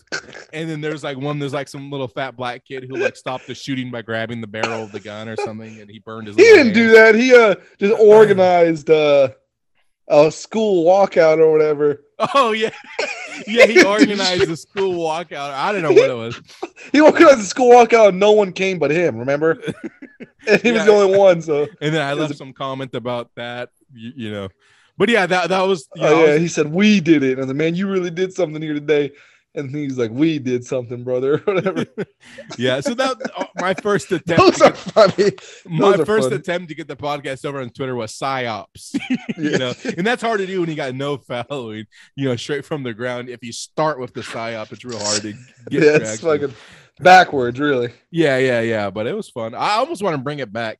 And now that I know, now that our perspective is cleared and we've ascended and we know it'll never be that. We don't ever want it to be that. Now let's really fucking just cause chaos. I think it would be really fucking fun. Yeah. And I would go right back into the psyops. Oh, man. I remember. I still look at these sometimes and laugh. I have them screenshotted. Do you remember the day Kobe Bryant died? And it was a very sad day. It was a very sad day for everybody. Do you remember that? Do you remember the Twitter arguments I was getting into? Yeah. It was ruthless. I never got the respect from you guys for that. Remember? I thought that was hilarious. No, they were genuinely hilarious. And wasn't that also when wasn't there somebody we were trying to say was a pedophile? Oh yeah, no, I made some controversial take and then we try to backpedal. Or what? No, that's what I did on the. That's what I did. Yeah. The guy. I said he got what he deserved or whatever. That's all I tweeted. Yeah. So Kobe Bryant dies, right? And D-Raz gets on the Fight Freaks. If there was another show, that's what it might have been called. It might have been called podcast. And that's just a name, a placeholder. I don't know the actual name. I don't even know if it happened. You know, but if we did insert podcast title here, that's let's just call it Fight Freaks Podcast. He had a Twitter account there, and so everybody's doing their tributes. Malika, R.I.P. Malika and Kobe. Everybody's tweeting that day. R.I.P. I can't believe this. What did you put, D-Raz? And all I put, and I didn't at anybody. I wasn't trying to be an agitator. You put things on Twitter that you're feeling. And I put all I put was he got what he deserved. And is that true? Is that true or false, Hitler? Is that true or false? That is what happened. Okay. God doesn't make mistakes. It's not. No one's perfect. And what was the reaction to that? Perfect. Okay. It was a bit negative. I got a lot of hate for that. And a lot of people were saying, unfollow this piece of shit. Yeah. And then this one guy, I don't know why I singled him out, but he said, everybody knows what he's talking about. Promptly ignore and unfollow. And then I said, actually, I'm referring to a local man in my town. And I did it with commas and everything. I'm referring to a local man in my town who controversially got our local. What did I say? Oh yeah, a local pedophile. A local pedophile in my town who controversially got sentenced to death today. Why don't you why don't you do some research before you comment, asshole? And then the guy said, "Oh, I'm really sorry. I'm really sorry, bro. It just seemed like a weird thing to tweet on a day such as this." Or and then somebody else was like, "Yeah, I'm not even sure if that's true, or he's just trying to backpedal." Or and then I lean into it more. I think I said, I don't know. I think I hope that hopefully they have basketball hoops in hell or something. Hopefully they have basketballs in hell or something like that. Or... Actually, he was a basketball player too. Yeah. one of the other things we did, we had great success with this, is we would do contests to try to solicit 5-star reviews. What a dumb fucking thing! What a stupid waste of time. And it was always like, man, this is a wrestling podcast. Maybe if we give away a free game, we'll get a review. So we were like, try to pimp it out. Like, we'll buy somebody a game for a review. All this gay shit. Luckily, nobody ever left that review. But nobody ever left it. But anyways, D-Raz would post these. Those were on the podcast, but D-Raz would do these exclusive Twitter only contests. And he did one where he was in the bathtub. And he had the bubbles up and he was playing with action figures. And then he's like talking about how we're going to do a contest for the funniest review. And the winner gets these action figures or whatever. Those are actually hilarious and golden, but they're so avant-garde and ahead of their time. I know that was the joke. I remember I would do jokes like that. I did. That was obviously the joke. I made a Reddit account and posted that on like the Reddit /figures. To see if anybody wanted in on that contest, and people are like, "What the fuck?" Nobody wants that. Or that was the joke. You guys were, and I remember this. We had. If that happened, this is all conjecture. I don't know if any of this happened, but if it did, I would think that D-Rat or I did that as a joke, and then you and the other coast were all pissed off at me, saying that wasn't funny. That's gay, and that was the fucking joke. That was the whole. You guys. Yeah, I my think we vision wanted for the a show. more like serious one. And, What'd you say? Yeah, I think we wanted incorrectly. We wanted a more serious contest. And You guys had a more serious vision for the whole show, and my vision was what this show ultimately ended up becoming was the vision that I always had. Was that this is going to be funny. You guys, I think you guys had some ideas of grandeur that were, quite frankly, was delusional. That you thought it was ever going to be anything. Remember there's a lot of cringe I had. Like why did I do that? But that was mostly driven, I have to say, by you guys. And sure, yeah. You in particular. I mean, I was trying to make light of a lot of the bathtub. No one told me to get in the bathtub and do that. No one said. I thought that would have been funny. And I remember the last moment I lift my leg. You can't even really tell I'm in the bathtub until like the last second I adjust my legs or whatever, and you can see that he's in the bubble bath or some shit. Clearly, what I really like. You had to guess what the figures were. yeah. He was in the bathtub holding two figures where you couldn't see their body, kind of like with his hands. You could just see their legs. Yeah, the legs sticking out. And he was like, if you could guess these figures, we'll ship them to you. And that's a contest or whatever. And people said they didn't want them or whatever. Yeah. It was really, funny. And like always when he would post these, it was really abstract. Like what the contest was never clearly said.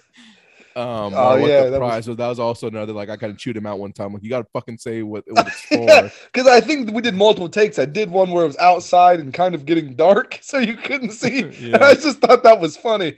And you didn't like it. But in retrospect, I was wrong. There was also like peak delusion when we had like 200 followers.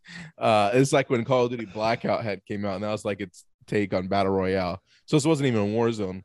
And I posted some gif of like the Good Brothers, and I was like, "Yeah, to all my Good Brothers out there who wants to hop on and play some Black Ops, I'm going on live. I'm going on right now. I'll be waiting." And it got as many responses as you would imagine it got. And so I sat there for about 5 minutes in the lobby. I don't know what I thought in my head how this worked. But yeah, absolutely, so fucking gay. Oh my! It wasn't even that many years ago. We're talking about it happened like 3 years ago, so it was not that long ago. But that is hilarious to me. You know what? You don't have to feel too bad. Well, you should feel a little bad, and I should as well. But so I don't do it again. I should remember that sting. But Twitter is full of people that do that. Pretty much everyone that has a podcast or a stream is doing it to no audience. So you know what? You weren't alone. It is bad that we shit on those type of people, and we were those people not so long ago. But yeah, I do remember that Good Brothers thing. And you know what? This is behind the scenes. We used to get direct messaging, and Hitler would do some very gay direct messages with fans and teenagers. I remember there's a lot of teenage boys that you would be messaging on Twitter about great show, and they never listened to this show, so I don't know what you guys are fucking talking about. Yeah, there were some painful ones, man. There was one. It was like I don't know what it was, but it was like some guy. He was like wrestling podcast bear on Twitter or whatever, and he would like just at every podcast that he could think of, and you're like, "Oh, this is for you guys," and he'd post like a gif of like a meal, dinner, and everybody would respond like, "Oh, thanks, brother," and it's just like, this is fucking gay. Like just no, I'm sure you would tweet, "Oh, that looks awesome, looks great." Yeah, I joined in on all of those. And it never helped. Anyways, look, I'm thinking we get back into the game now that our head is clear, and I think we could really have some fun with it. Try to get banned off of Twitter. That would be hilarious. Yeah. And we don't promote the podcast at all, but the name of the account should be Super Fight Freaks Podcast, but we never post any links because we got to get it out there. So like on SureDog, I've been banned so many times, but every time I do it, I make a new account. It's just always Super Fight Freaks Podcast or whatever. And then I never talk about the podcast other than it being my name. But I love it. I think that's the way to go. And you just have fun with it. Well, if you want, I'll make an account and I'll send you the information to it. Yeah, just make the account and use our Fight Freaks picture, I think, as I don't know, dude, just listen to your heart. But there needs to be some correlation to the podcast. Well, I'll put it in the description that this is no. I don't think you should do that. I think it should be in the name, or in the and then no other mention of it. I don't know. You know what? I don't know. You know what?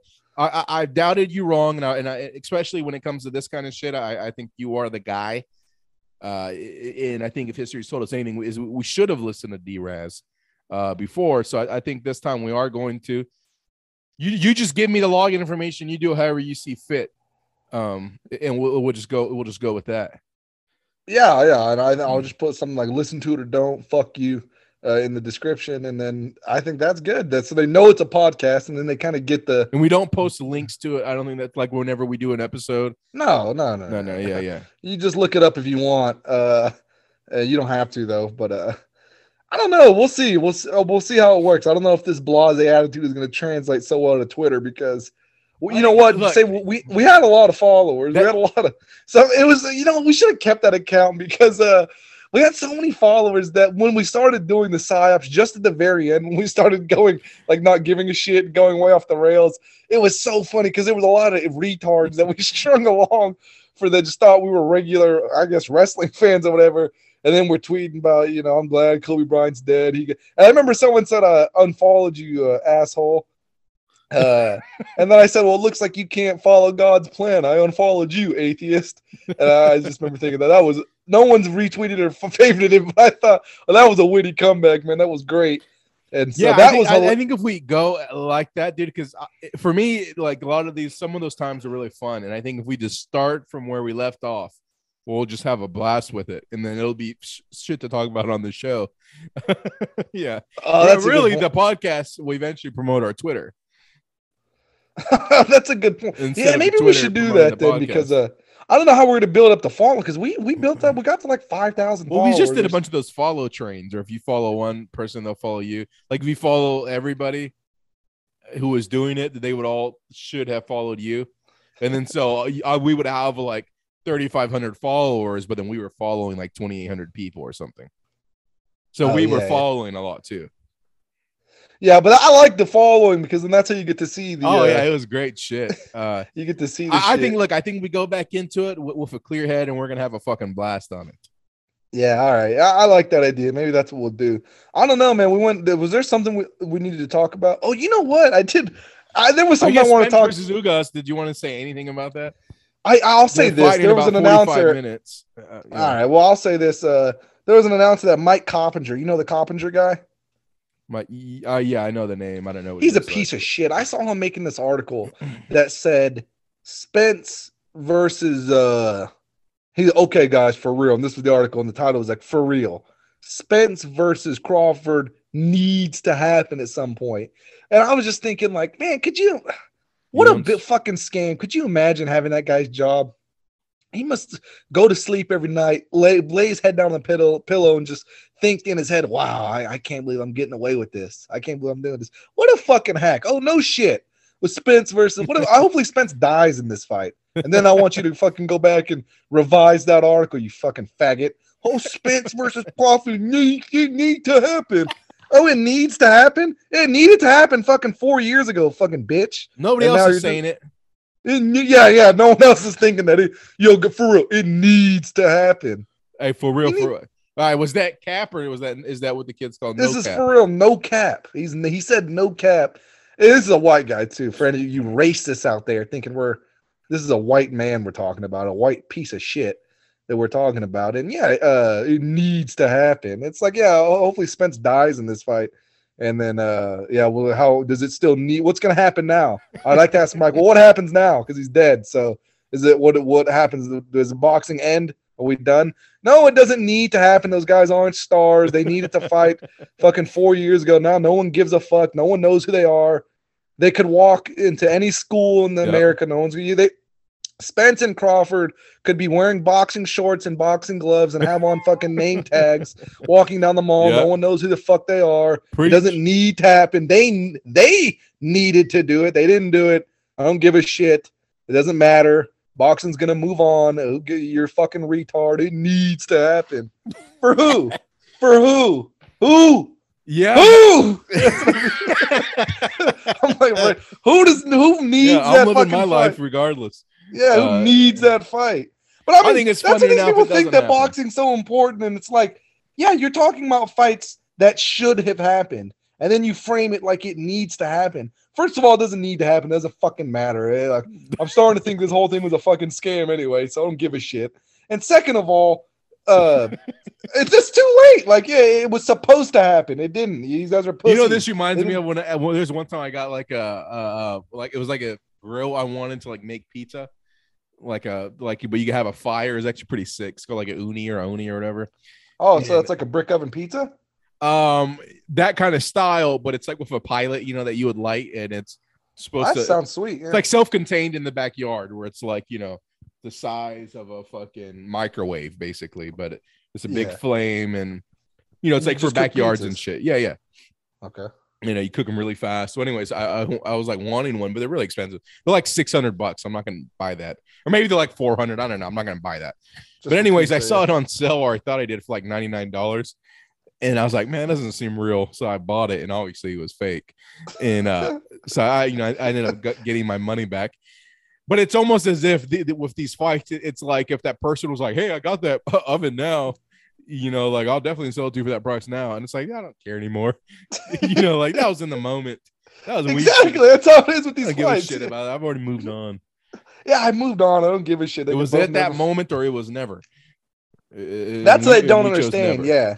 It doesn't. Oh, it needs to happen. Look, fucking Crawford is like 35 years old, dude. It needed to happen. Is it going to, or is it not? That's what you need to tell me. I don't give a shit if it doesn't, but don't say because it literally said it needs to happen at some point. I'm emphasizing that. I swear it said it needs to happen at some point. No, not at some point. It needs to happen yesterday or never. Okay, not at some point. Well, okay, what about 14 years from now? Do you want to see it then? 14 years from now, you stupid fuck. Yeah. They'll probably be the same guys in the top 10, realistically. Yeah, hopefully. All right. Well, anything you want to say about Spence versus Ugas before we wrap it up? We go home. Fights in 30 minutes. I think, let's talk about the fight real fast.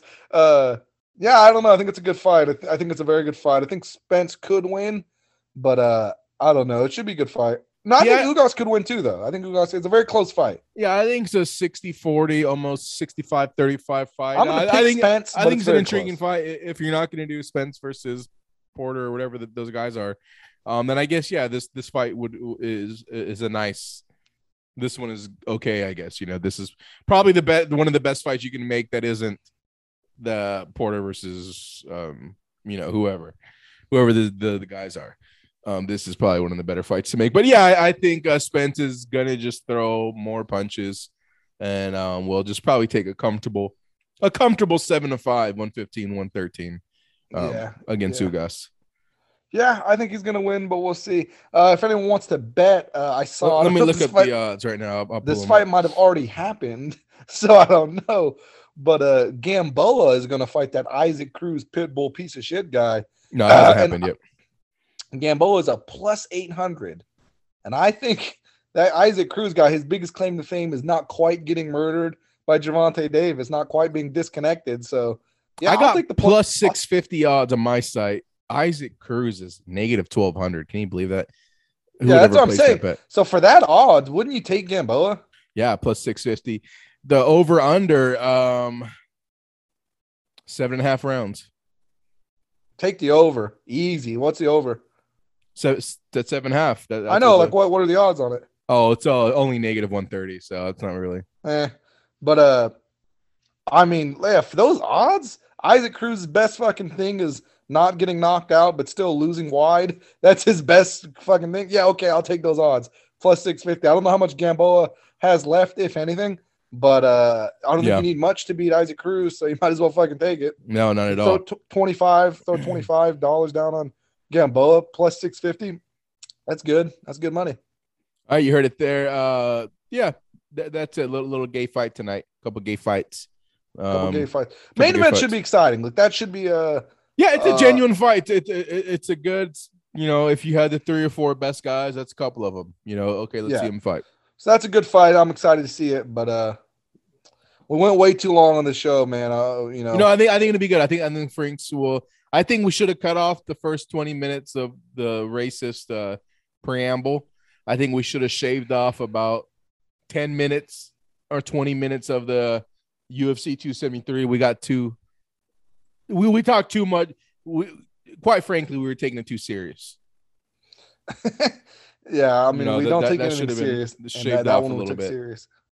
Yeah, But well, I wanted to be respectful of the night that they gave us, so I was a little serious of it. it's more, it's so weird. I feel like this show was so long and people were going to listen to it, and I don't think we talked about anything. I don't think we did anything really, and people are going to end up listening to this for 3 hours. What was that about? What? Yeah, what I did think they talk about? they're going to feel like we robbed them almost. That was like a Yeah. fucking waste. And so for that I apologize. Oh, but- for sometimes you're the hammer and sometimes you're the nail. I don't apologize, and I wonder if anybody's out you know there. what? I rescind my apology. Superfightfreaks@gmail.com. You let us know, what was this show about? What did we talk about? Did you like it? Too long, too short? Let us know. Anything you want to say, we'll read it on there. Do not leave us reviewed. No 5-star. Don't tell your friends. Don't give a fuck. The bigger Fuck this that. it gets, the quicker it blows up. The quicker we gotta blow it up and start all over again. And I don't like paying these Pakistani people on Fiverr to keep redoing the fucking new logo. logos. Yeah. Yeah. And the names are getting too long. Super Fight Freaks podcast is already kind of too long. The next time it's going to have to be, I'm thinking tournament. It's going to be Super Fight Freaks podcast tournament edition. That Well, we can maybe do a that different doesn't even sound franchise. good. We can maybe do a different franchise. We could do I don't know. Yeah. Hey, there is no other franchises actually. This is the only game one. Yeah. Super. It has to be. Okay, I think could we do the Fight Freaks podcast Third Strike? We can do that. Or Second Impact. Super Fight Freaks podcast. Ultra Instinct, Super Fight Freaks podcast, Ultra Instinct. It has to be Street Fighter. Is that okay? Yeah. I don't know. Tournament edition, arcade edition, Ultimate, 2 turbo, Ultimate edition. Oh yeah, 2 turbo, second, Third Strike, Second Impact, Super Fight Freaks Alpha versus Tekken. There was an Alpha series, so we could do Super Fight Freaks podcast Alpha, Super Fight Freaks podcast X Tekken. Oh, that's sick. That's actually a pretty sick one. Yeah, and then we talk about Tekken sometimes. Yeah, some Tekken lore sprinkled in. I feel like that's we don't know shit about that game. So we don't talk enough even about Street Fighter's lore, really. Well, we don't know shit about. I don't know shit. I know all about Street Fighter lore, dude. You know what is weird? That is something, and I think you don't bring it around me because you think I'm not going to like it, which is good. But you do seem to know a lot about Street Fighter. What? That's fucking gay, man. All right.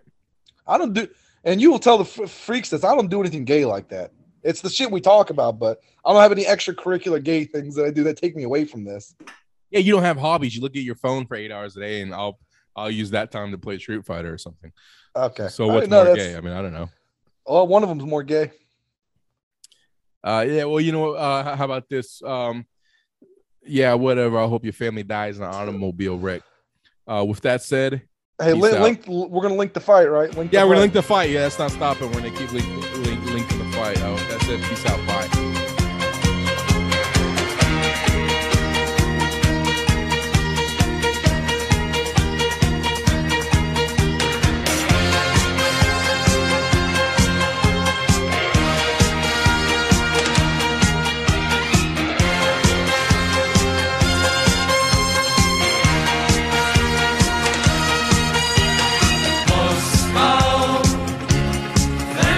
Geheimnisvoll, Türme aus Rot.